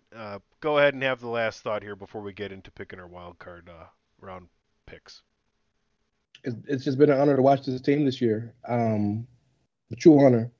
Lamar, there's a scary sense of determination in Lamar's eyes right now. Like, he's not smiling. He's not happy when he gets accolades. They're saying, well, you're number 1 in MVP rankings. He was like, okay, so what? And it's because we remember 2019. And we remember, having the year of a lifetime and all the numbers he put up. And we lost in the very first game because Derrick Henry and Ryan Tannehill punches in the mouth. Mm-hmm. So I feel like, and this coincides with the fact that the Bills are hit or miss more than they've ever been. The Chiefs have literally no offense other than Taylor Swift.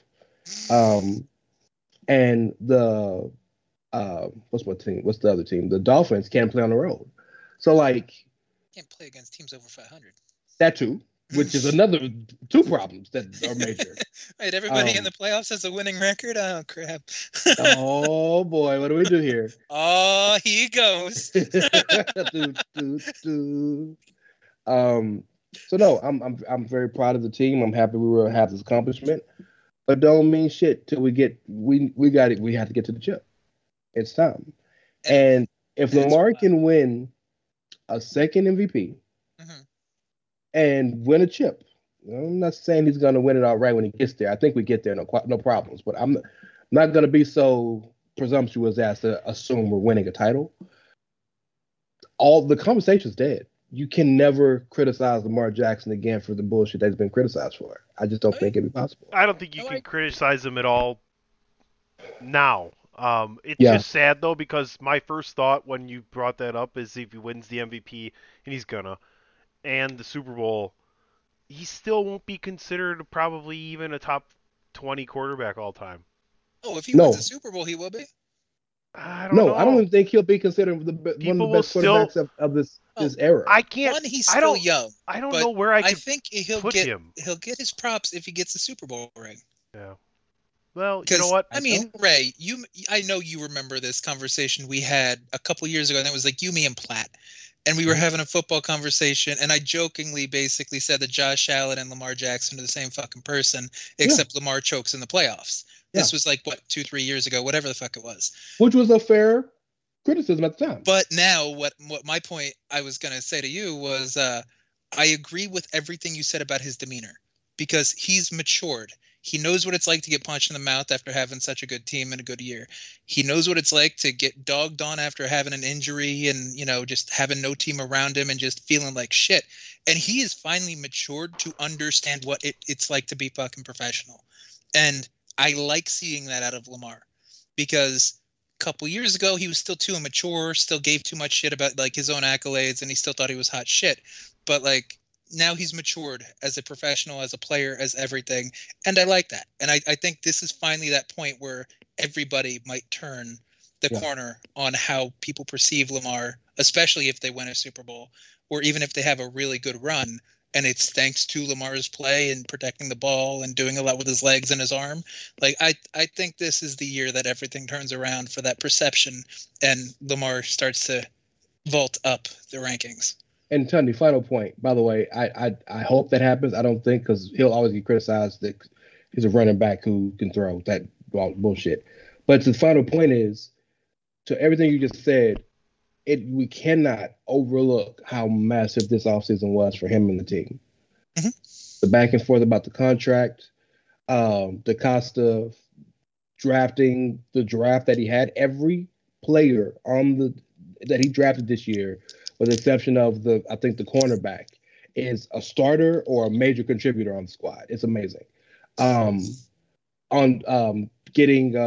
Stealing Odell from whoever he was going to go before and getting him and Odell, revamping the entire receiving core, like all the things he did, trading for Roquan, that was last year, but you know what I'm saying, finding Jadeveon Clowney and Kyle Van Noy off the scrap heap. Mm-hmm. Like, I think all that matters too, because we were going into this season, people saying, are the Ravens done? Like, remember, Lamar came out and said, I want to be traded in public. Yep. He wanted out because he was tired of the back and forth. And that happened. But not one team even offered to call the Ravens and say what you want for the boy. So, like, not only is he sitting here listening to all people say the things that they've said, not only is he sitting here saying, I never won a state title. In high school, I never won the natty in college. All the accolades he had, all this stuff. But then he's also thinking of, well, nobody in the NFL believes me, because they would even call to try to see what I was worth. So, like, it's a lot of reckoning coming for that dude, man. Dude, I love the chip on his shoulder right now. Because if you think about everybody he gets compared to, Cam Newton, fucking Michael Vick, Randall Cunningham, McNair to a little less of a degree, but you kind of get where it's going. Even Steve Young was OG. But I'm just like that whole running back who's playing quarterback type thing. They never win shit in the NFL.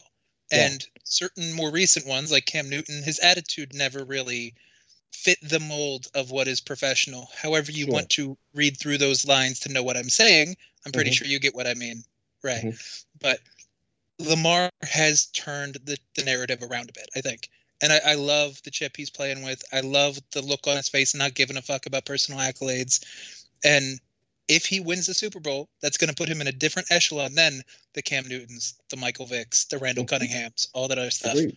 And then people are going to finally have to start respecting the running. Well, I sort of misspoke, but I kind of also didn't. You said the quiet part out loud. It's okay. Yeah, it's You not said so the quiet much. part out loud. I know, but we were having this conversation earlier, and it's kind of true. The black quarterback stereotype is finally going to get shut down. God damn, he's running black.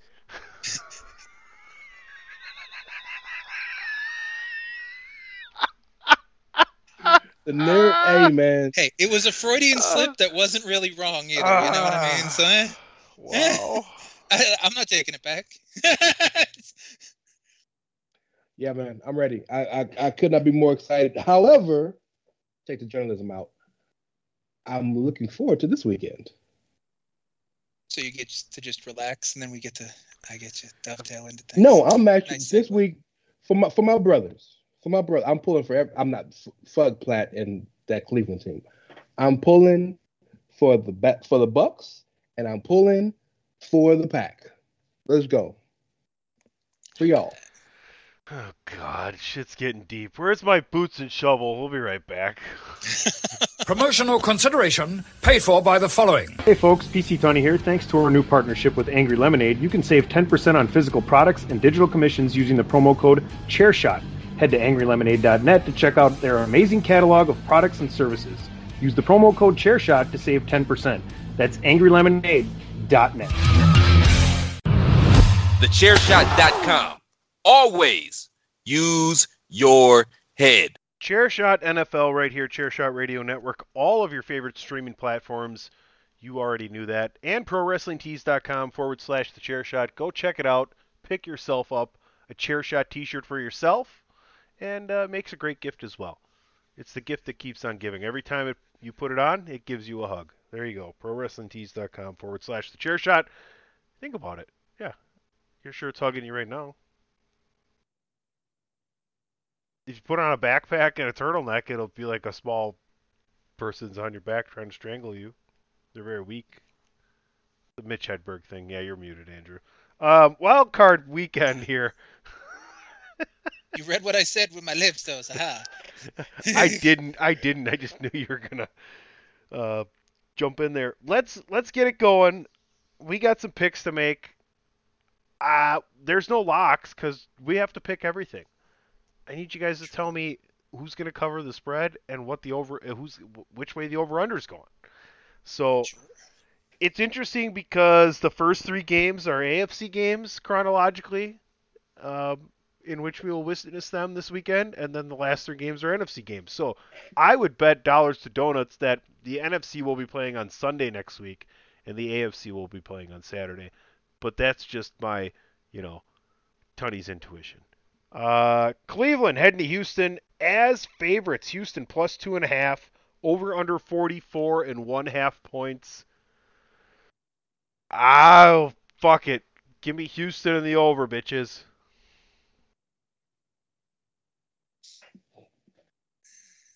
I'm troubled. I'm troubled here. that's how I feel too, because this is probably the hardest one for me to pick. Yeah. I'm troubled here because I really like what the Texans have done. The Texans have that good old American word, the moxie and gumption and all that bullshit. But the Browns punch you in the mouth. And if Joe Flacco can, we know from history, Flacco in the playoffs is a different beast.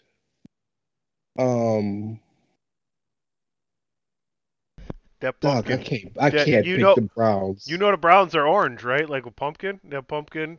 You know why? Because the carriage, that beautiful carousel. They don't play at midnight. It's fine. Yeah, well. I can't, in good conscience, pick Platt's team to win in the playoffs. I can't do it. Wow. It's all because of Platt. Only because of Platt. Because I think they're going to win. But because of that, I'm going to pick the Texans. Wow. Over 44.5, under? No. Because actually, figure what I just said. Pick the Browns. Because I want Baltimore, Cleveland next week. Because they got ass whooping coming. Over under 44.5. Let's go over.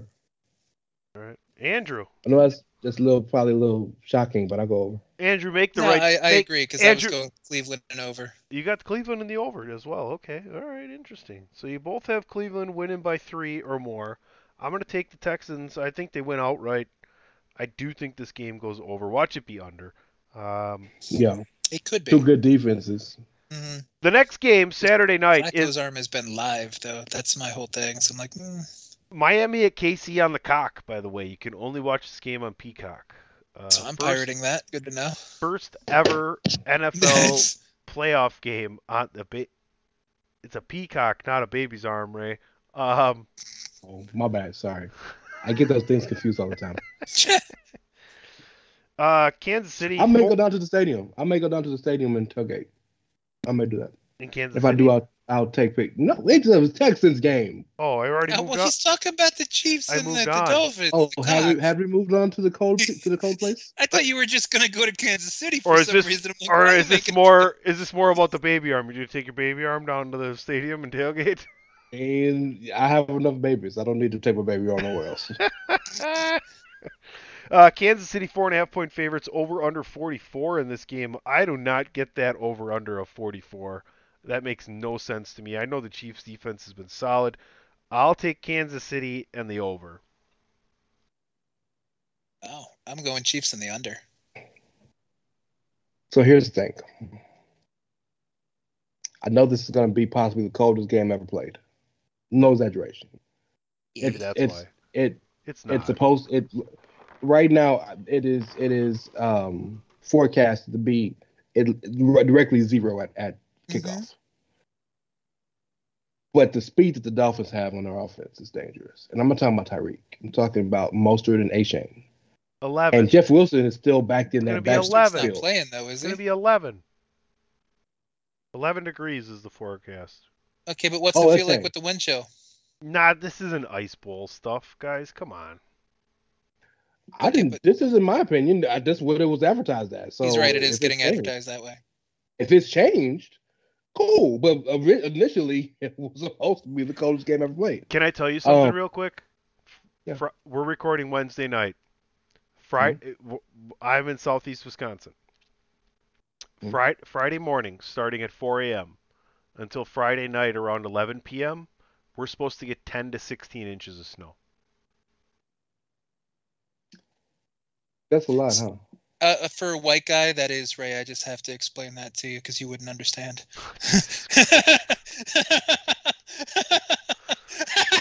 Thank you, baby. You got it.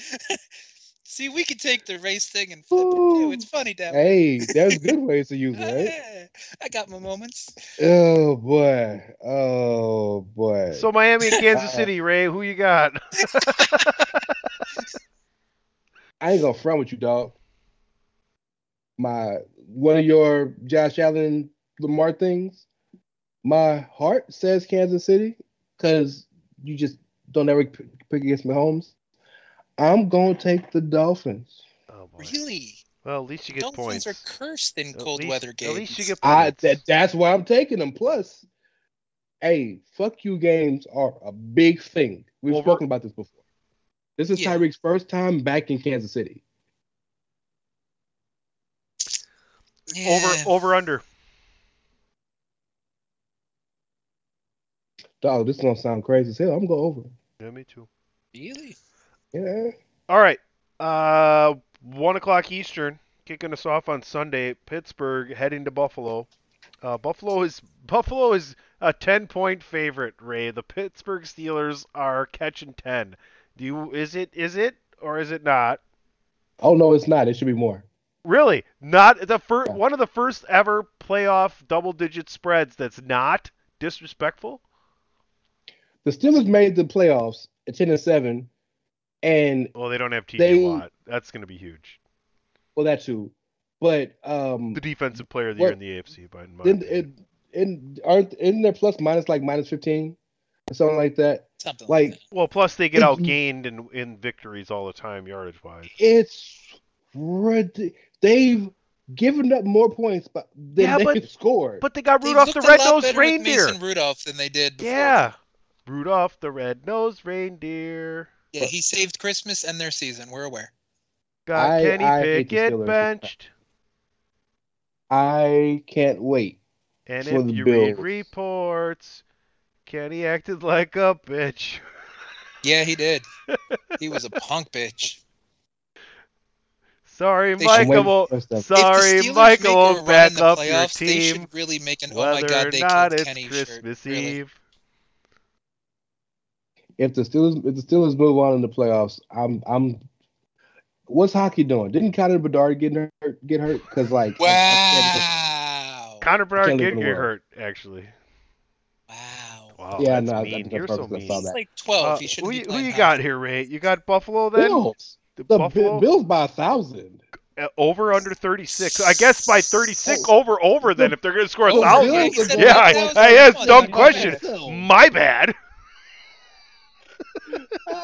The only way this is a game is if JJ or even Derek pretends to be TJ. Yeah, I got Buffalo in the over. Unless Mike Tomlin in mini Ditka-esque fashion from Saturday Night Live steps on the field, it's not happening. Andrew? 10 is a lot, and the Bills are wishy-washy. So you got Pittsburgh in the under? I want to say the Bills are going to win the game, but if we're using the spread, I think the Steelers will cover the 10. You got the under or the over 36? I got the over because TJ's out. All right. But I still think they cover the 10. I don't like 10. If it was less than 8, maybe, but like 10 is... The Bills are streaky this year. We agreed on that they're more up and down than a lot of teams. It's going to be whether or not Josh Allen turns the football over, and that's why he's not my MVP. Josh Allen should have 7 Remember that game in Buffalo about 15 years ago and Tony Romo had 5 turnovers and they still won in Buffalo? Didn't they play against like J.P. Lossman though? Like that doesn't fucking count. Nathan Peterman? That's the point. I mean, Mason Rudolph has at least looked competent the last 2 weeks. J.P. Lossman never looked competent in his life. Mason Rudolph played. His last name is Loss, man. Loss is in his fucking name. Mason Rudolph played the third string of the Ravens and one other team that didn't give a fuck about playing. You don't understand. Myles Garrett concussed him so hard a couple years ago. He's good now. Like he came all the way back around. I forgot Mason, the quarterback, Rudolph, also called Myles Garrett bad names. Then he took his helmet. I don't know what happened. He just started playing piano, classical all of a sudden. Damn right. He played Mozart. He speaks fluent Mandarin. I don't know what happened. With a Portuguese accent for some reason, but hey, no, it's. All right, let's get to the marquee game of the weekend, and that's why it's in this slot, to be honest with you. It was probably the number one pick by the networks. And I'm not just being a homer here, I'm just being an NFL historian. Packers. You've been a homer all season, so we won't accuse you of that. No, but please be one now, because you would not want to do it. Be one into it, motherfucker. Be a homer. But I've never been a homer, even in like the 13 win seasons of Green. But very very gracious loser, very accepting of who they Packers are as far as Green Bay goes. Ray wants to go bullshit a little bit. As far as being a Packers fan, Ray, I've never been like that. You know that. You get on your high horse a little bit when it comes down to the intricacies of knowing what's going on, and you're just like, you guys aren't in Wisconsin, you don't hear the same shit, you don't know what I know. That's where you go homer. I actually know, like, with Wisconsiners. Because of Tunney. But I know the media. Like, I know the beat reporters. I know the people that cover it. Like, Tom Silverstein has covered the Green Bay Packers since Favre has been before Favre for the local paper and now online and everything. He's one of the most. I used to play basketball with the guy. Like, I know these people. I know the people that cover the team. Magic Man or no? I believe that's where it was, because that's like 90, I think, when it was the I old think you're right. Wisconsin Yeah. with the Milwaukee Journal. Okay. So Can, like can we shout out to Tommy Warts real fast since he's media now too? and I know Tommy Warts and his brother Asa. Who's it? But I'm We saying don't you that, get that a other little guy's homery important. when it comes down to like intricacies like that, because then you play the I live in Wisconsin card. Packers are 7.5-point underdogs, and I think that's a very poor spread. I'll take the Green Bay Packers just on covering the spread alone. And I think the game is going to go under. I think the Packers are actually going to win. I really, really do. I think Mike McCarthy's going to get fired, and I think Jim Harbaugh is going to Dallas. I was waiting until now to say that, but series of events. the Cowboys, there's a problem down there, and for once it's not Mike McCarthy. It's okay. It's Jerry Jones. We've known that for 15 years. Until he gets out of his own. We've known that for 35 years because until he got rid of fucking Jimmy yeah. Johnson back in the day, which was the first stupid fucking thing he did. Until he gets out of his own way, it's just not going to happen. And I think like Harbaugh may be the guy to come in and make it happen for him, because he'd be like, if you want me, I need these certain things. The Packers are just, to Ray's point from before, it's a group of guys that are bonding together. They really are, especially like the receiving core. You talk about a bunch of guys that have been hurt and played through a bunch of adversity, and you got a guy like Bo Melton comes in and is crushing it. Like, that dude is uber talented as well. I'm so glad we have him. Jordan Love has been the best player in the NFL for the last 8 weeks. 18 touchdown passes, 1 interception. He is executing what Matt LaFleur is putting down. I think the Packers go down and have a day. I really do. I despite Joe Barry, I think the Packers have a day.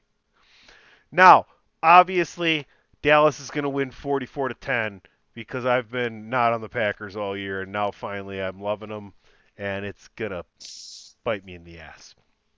Okay, I'm done on this one.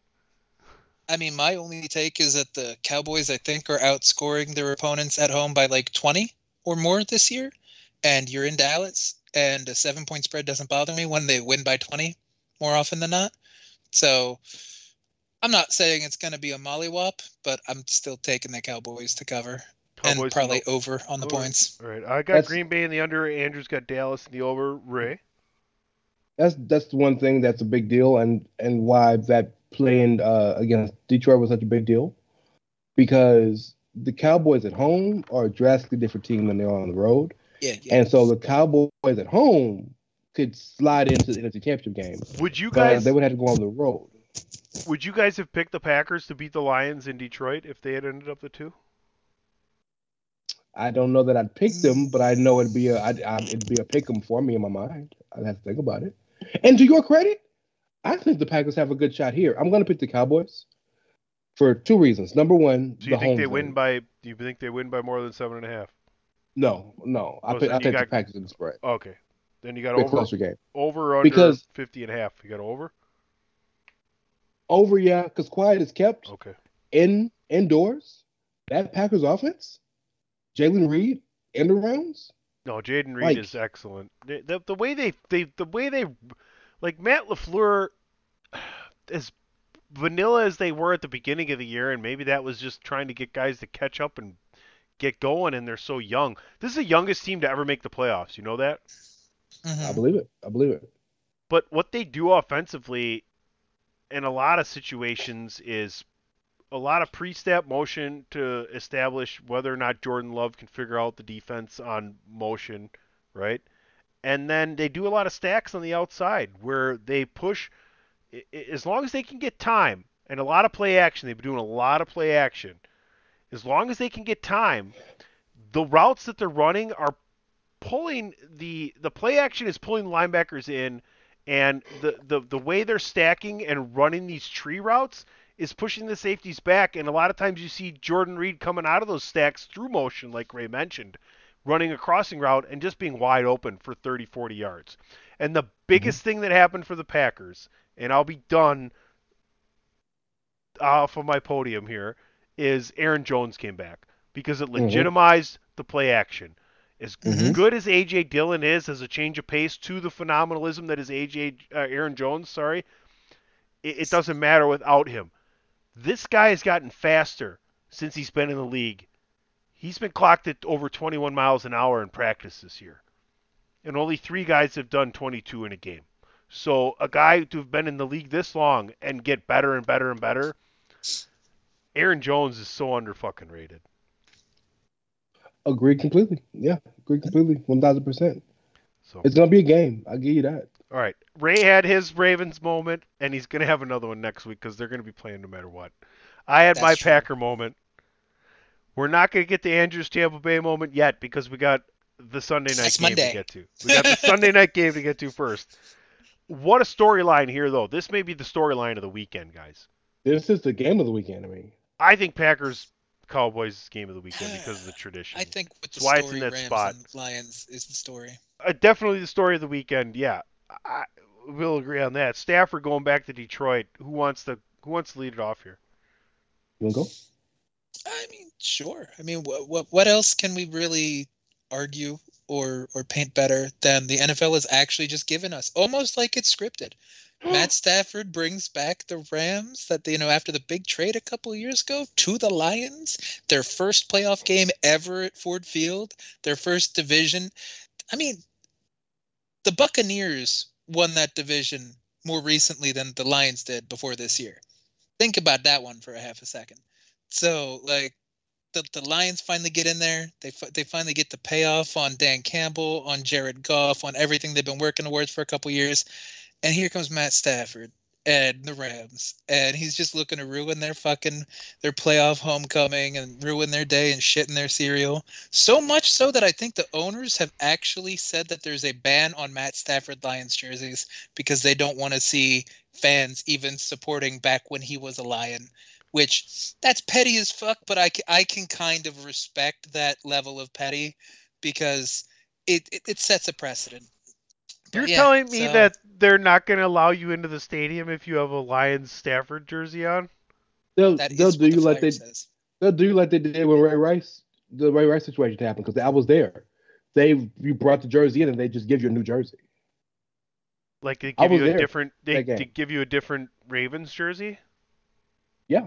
Well, this would be a Lions. They won't give him a Ravens jersey. Sure, but that game, yeah. Like, it'll probably be the Walmart version that you would get. So it'd be like some kind of knockoff dude. To compare the situation of a person wearing a Ray Rice jersey after that to wearing a Matthew Stafford jersey. It's not the comparison. I know, and I know you're just mentioning something that happened, but I'm saying like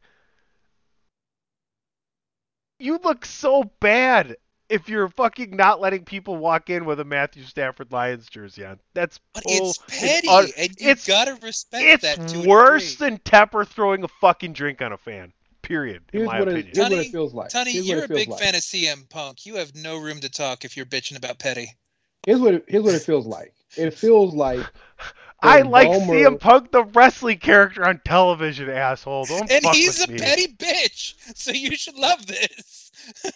This feels like when Ballmer bought the Clippers, and I like what he started covering up the Lakers banners with like Clipper banners. Yes, because he said in the precedent, I think it's petty. I think it's a bad precedent for your players because it shows that you don't really matter.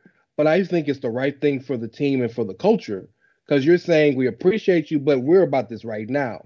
Yeah. Rock with the team now. Like, so I don't like it, but I get it. And when you got Dan Campbell coming out talking about biting kneecaps and being gritty, this works with that gritty, like hard-nosed, fuck you, Detroit kind of mentality. And I like it. And we're all talking about the Stafford side. Let's not forget Sean McVay drafted Jared Goff first overall and gave up on him.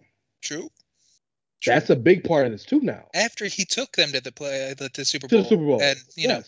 And within a couple of throws of winning that bad boy. Yeah, because that was a miserable fucking Super Bowl. Fucking. I'm sorry, Timmy, but if you don't take that shirt off, you can't come in and watch the Lions today. I think it's Just fucking make him dumb. turn it inside out, just I like in think a it's WWE fucking event. dumb. It'd be more Get the like, fuck outta "Hi, Timmy, here." would you like a number 16 jersey instead of You want want to know what? To me, it sounds like a franchise that doesn't know what the fuck winning is about. So they're so goddamn petty that they're not gonna let these people in with that fucking. We all know that. That's a I fact. mean, Get that's the fuck accurate. out of here. But I enjoy the petty. The This petty sounds is funny. like This what is it? level of petty is funny though. Is it the So curse of who's the curse in Detroit? Is it Night Train? Is that the curse? Is it Bobby Lane? I thought it was Barry. Bobby Lane? It's Bobby Lane, isn't it? Yeah, Not Night Train. Lane. Yeah, Bobby Lane. same person, right? Night Train, Bobby Lane. Dick. Huh? Dick Night Train Lane. Oh. Okay. But you can understand, I wasn't around to watch either of them. I wasn't. Curse that's like almost 100 years old. I thought maybe so if we don't really know the player that played in like 1957, it's like sorry. seven. Grandpa's not here to fucking tell us. Oh yeah, Bobby Lane was so good. I thought it might have been. Used to go back and forth, and it was awesome. It could have been a goat too, Yeah, that's true. Chicago. But yeah, I think I'm gonna take. What's the spread? You got the spread in front of you. So 3. What's the spread? 1.5. 3. 1.5. 3.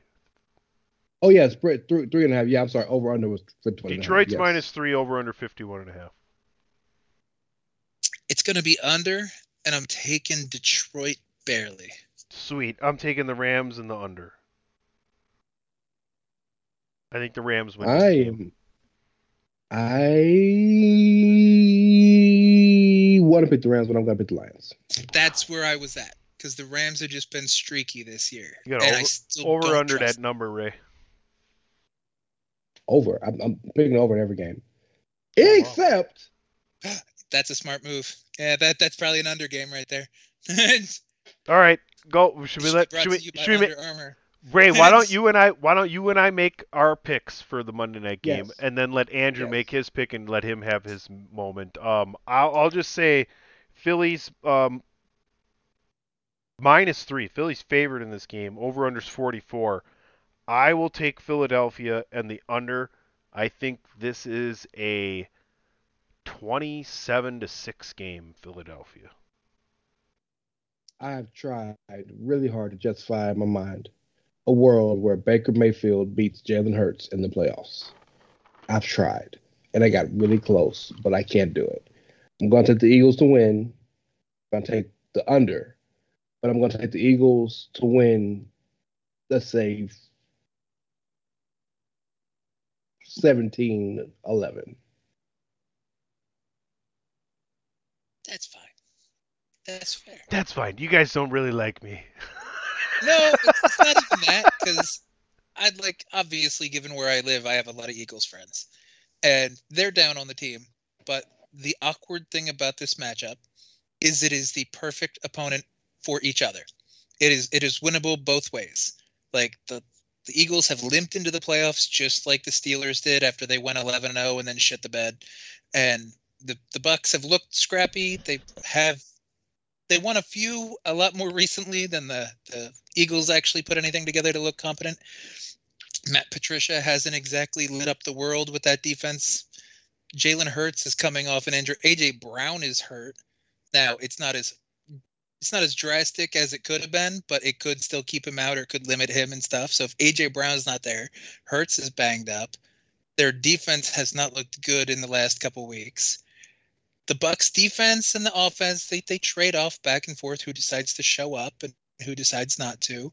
But on the games that they both show up and they both look good, they look a little scary this year. So if everybody comes out motivated, if Baker looks like he did against the Packers and starts throwing fucking 4 touchdowns and 158.3 passer rating and lighting shit up, I think the Bucs are going to move on, and nobody expects it. Now, do I think it's going to be over that point score? No, I think it's going to be under. But I think it's going to be kind of like a 24-10 kind of game where the Eagles are out. The Eagles got nothing. Like, what we've learned this year is that Shane Steichen probably kept that team together and that offense and kept shit moving. And Sirianni's a fucking idiot. So the fact that Sirianni can't motivate them, can't keep it together, and can't figure shit out to blow all these games and to lose important games or to just give up in that last game just because the Cowboys were winning or for whatever reason, like I think we have to give Shane Steichen a lot of credit for what the Eagles were able to do prior to this year. It's funny you bring up Shane Steichen because I can't wait. The number one thing I want to see next season is a healthy Anthony Richardson, with the little experience he had from this year, but like there's still like experience to be had from what he went through.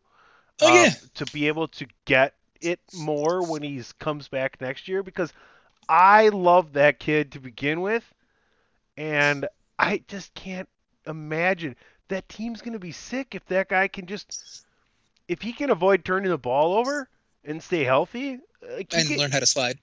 Well, I mean, that's just all here and there. I mean, he can make the throws, and he can move. So I mean, I can't wait to see that next year. Oh, I agree, because let's be honest here. Shane Steichen drew up the right play. The Colts could have won that division, but homeboy literally dropped it. Like, it was a fucking little flare route. I thought about hit that. His fucking fingers, Interesting and he too, dropped because here's the thing: like, everybody's like, well, why don't you have one of your other running backs with more receptions in to do that? But at the same time, maybe they're not as open as your fullback is in that situation, and they think it's he's going to stand. Disguise, yes. Right? You think he's going to stand and block, right? It's not like Arthur Smith in Atlanta with Bijan Robinson. You know, they think we're gonna run it with him, but they'll never expect it if he just stays in and blocks all the time or sits on the bench. You know. So are you telling me that Steichen ran a spider 2-wide banana? Because the height goes always to the what? I didn't to the fullback. Oh God, is he gonna come back? Because I know there was buzz that Gruden might be back around. Baby boy will be back. Baby boy, the literal Chucky doll will come back before John Gruden is back in the NFL. No, John Gruden makes a cameo in the next Chucky movie. John Gruden's so done, Jay ain't coming back either. Jay's career is over because of his brother, yes. Jay's career has been over long before that. Do you remember Washington? We remember Washington. He dead. Like he's done. That's right. Andrew, you what do you got Tampa Bay in the under here? Tampa Bay in the under, yeah. Like I said, I think it's going to be like 24-10. I will say this. You know, Jalen Hurts is a hometown kid, Channelview, down street from my house. I love Jalen Hurts. I love Jason Kelsey. I like what the Eagles built. I want you to be right, because for your sake, the Bucs have been bad enough that it'd be good to see them successful. Ain't no way in hell I just can see the Eagles be like, yo, this is what we are now. There isn't a single game this weekend in which we all picked the same team against the spread. But there are 3 games in which we all picked the same over and under. We all picked the over in Cleveland and Houston, which is interesting. We all picked the over in Buffalo and Pittsburgh, which I think is the easiest pick in the entire fucking thing. Over under 36 when Pittsburgh doesn't have TJ Watt sounds just way too appetizing. Like Andrew picks like that one smells. He's running. Just too scared. And then we all have the under in the Philly-Tampa game. So expect that one to fucking be 80 points. It's just we've seen the Bills. The Bills don't always win by 10. Sometimes I change? They win by 3. Actually, I'm going to change. By 14. I'm going to change. I'm going Philly in the over. Philly's defense sucks. I think their offense shows up. So I'm changing that one. Okay. Because I'll leave it with this. Some of my Eagles friends have said they would rather lose to the Bucs than squeak past the Bucs and get trucked by the Dallas Cowboys. That's real. I agree with that. I can agree with that. So get the 20th pick instead of the 24th pick or some shit. Well, yeah. Not even for that pick reason, but because it's the fucking Cowboys. Like, that's a rivalry. You know what I mean? So it's like that stings harder if the Cowboys end up beating the Eagles, even if the Eagles move past the wild card. When the Eagles win, they'll be playing the Rams. So Well, in your play out, yeah. Yeah, my. It's- And last thoughts, guys, before we get the hell out of here. What a great show today. A lot of great discussion. A lot of fun topics. This is probably the easiest show to put together because we had so much to talk about. I think the awards this year, the standouts are pretty cut and dry as far as what we had for. I think Lamar will easily be the MVP.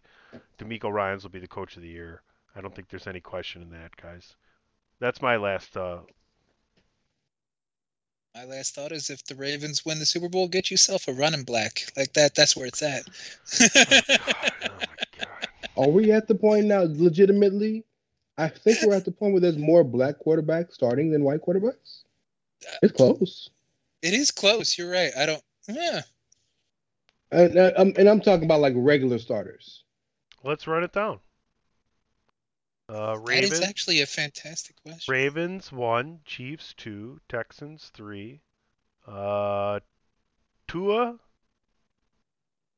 He's He's He's Samoan. not black, Polynesian. but he's You want to he's say non-white, so let's go non-white. minority? okay. So Sure. non-white. Okay, I like that answer better. So that's yeah, Tua's 4, right? uh-huh. Steelers. How are you running it down? What are you going by? I'm just running down. I have. What do you mean? Teams? I'm just I'm looking at the Yeah, standings. I'm just running down the Okay. wild card standings. So the Ravens Okay. is 1, Chiefs is 2, Texans 3, Dolphins 4, Steelers no, Bengals no, Jags no, Colts you could say 5, Yeah, because Richardson would be starting if he didn't get injured. Raiders no, Broncos is a no because Russ is gone. But Uh, Russ but I still said starting was. this year. Okay. Starting Like, this year. you still count Oh, Russ. at the beginning. yeah. Okay, 6, Jets no, Titans no, Chargers no, Patriots no, Niners no, Cowboys. So what? That's 6, Yes. right? Yes, we're at 7 now. 7. Lions is a no, Bucks no, Eagles 8, Rams no, Packers 9, Seattle 10, Saints no, Vikings no, Bears 11, I count 15. I Giants. count 15, and that's if got you say Jameis isn't the starter for New Orleans. He's Are you not. counting Jacoby Brissett got with the Commanders? No. 13. So, Miami Tua, Baltimore Lamar, Deshaun Cleveland, CJ Houston Texans, Okay, Cleveland, I got you at AR5. 13, 14. AR5 Colts, Russ Denver 6, Kansas City 7, I think it's Dallas I think 8, it's 14. But then Dallas again, 8, Philadelphia 9, Chicago 10, Green Bay 11, Carolina 12, Arizona 13. yeah, but Yeah, it is 14. Yeah, it's 14. Yeah. And who started the year for the Cardinals though? but it's Kyler's team. So you're kind of going back and forth on the start of the year and whose team it is. Who would be the starter in any regular time? Kyler would have been the starter if he wasn't hurt. Is what I'm saying. Kyler is the starter for the Cardinals. It's the highest percentage we've ever had. I would say. I got 16. Did you guys count Tyrod Taylor for the Giants? No, because it's Well, not. I'm It's counting Daniel Jones. Daniel Jones is a regular starter. Oh, okay. Yeah, I mean, and that's great. If we look at total starters, then we're even over that because then And 17. Do you want to know something else too? Right now, it's considered more quality quarterbacks in the NFL than ever before as well. Agreed. Mm-hmm. Agreed. In fact, we could argue, with the exception of Josh, the top 5 quarterbacks, again, throw Josh in, are all black. That's never happened before. Mahomes, Lamar, Dak, I guess Joe Burrow, so I may need to dial it down a bit. But you know what I'm saying? Like, it's... I mean, top 5, there's at least an argument. Because, you could maybe throw Stafford up there, too, when he's not fighting injuries. So, but I get what you're getting at. I like what you're putting down. It's a wild... Man, 2024, bro. 2024. All right, guys, let's get out of here. Ray, let everybody know where they can find you and what's going on in Ray Cash land. You can find me in Baltimore City next week, but this week, me and my baby leg gonna be down at the NRG. All right, good God. Fair warning, I guess. Andrew? Hey, ladies, before you head down to NRG this weekend, make sure you stretch. You find me on Twitter at WCWarChief, and nothing fancy. Oh, that's right. I think this week we will have TNA back with Hard to Kill, so I'll actually be covering that one. There you go. Did you know ESPN actually gave AEW its own section? So it's not all wrestling is under WWE anymore? I just saw that. I'm sorry, but that was just so mind-blowing. And there's, what's in their section is WWE News. It's hilarious. I mean, yeah. That just means the cons know somebody. You're paid the right thing to at least get it separated. Shout out to TNT. Shout out to TNA. Shout out to Hammerstone. Shout out to the Grizzled Young Veterans. You can follow me at PC Tony. We'll see you next week for more wildcard coverage and divisional playoffs.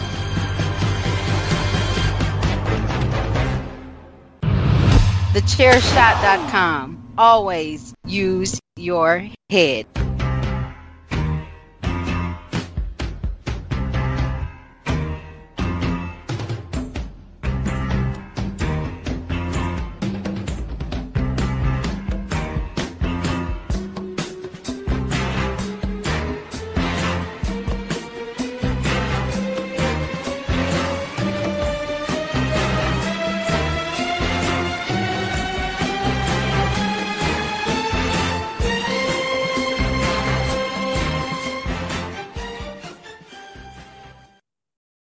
At Parker, our purpose is simple. We want to make the world a better place by working more efficiently, by using more sustainable practices, by developing better technologies. We keep moving forward. With each new idea, innovation, and partnership, we're one step closer to fulfilling our purpose every single day. To find out more, visit parker.com/purpose. Parker, engineering your success.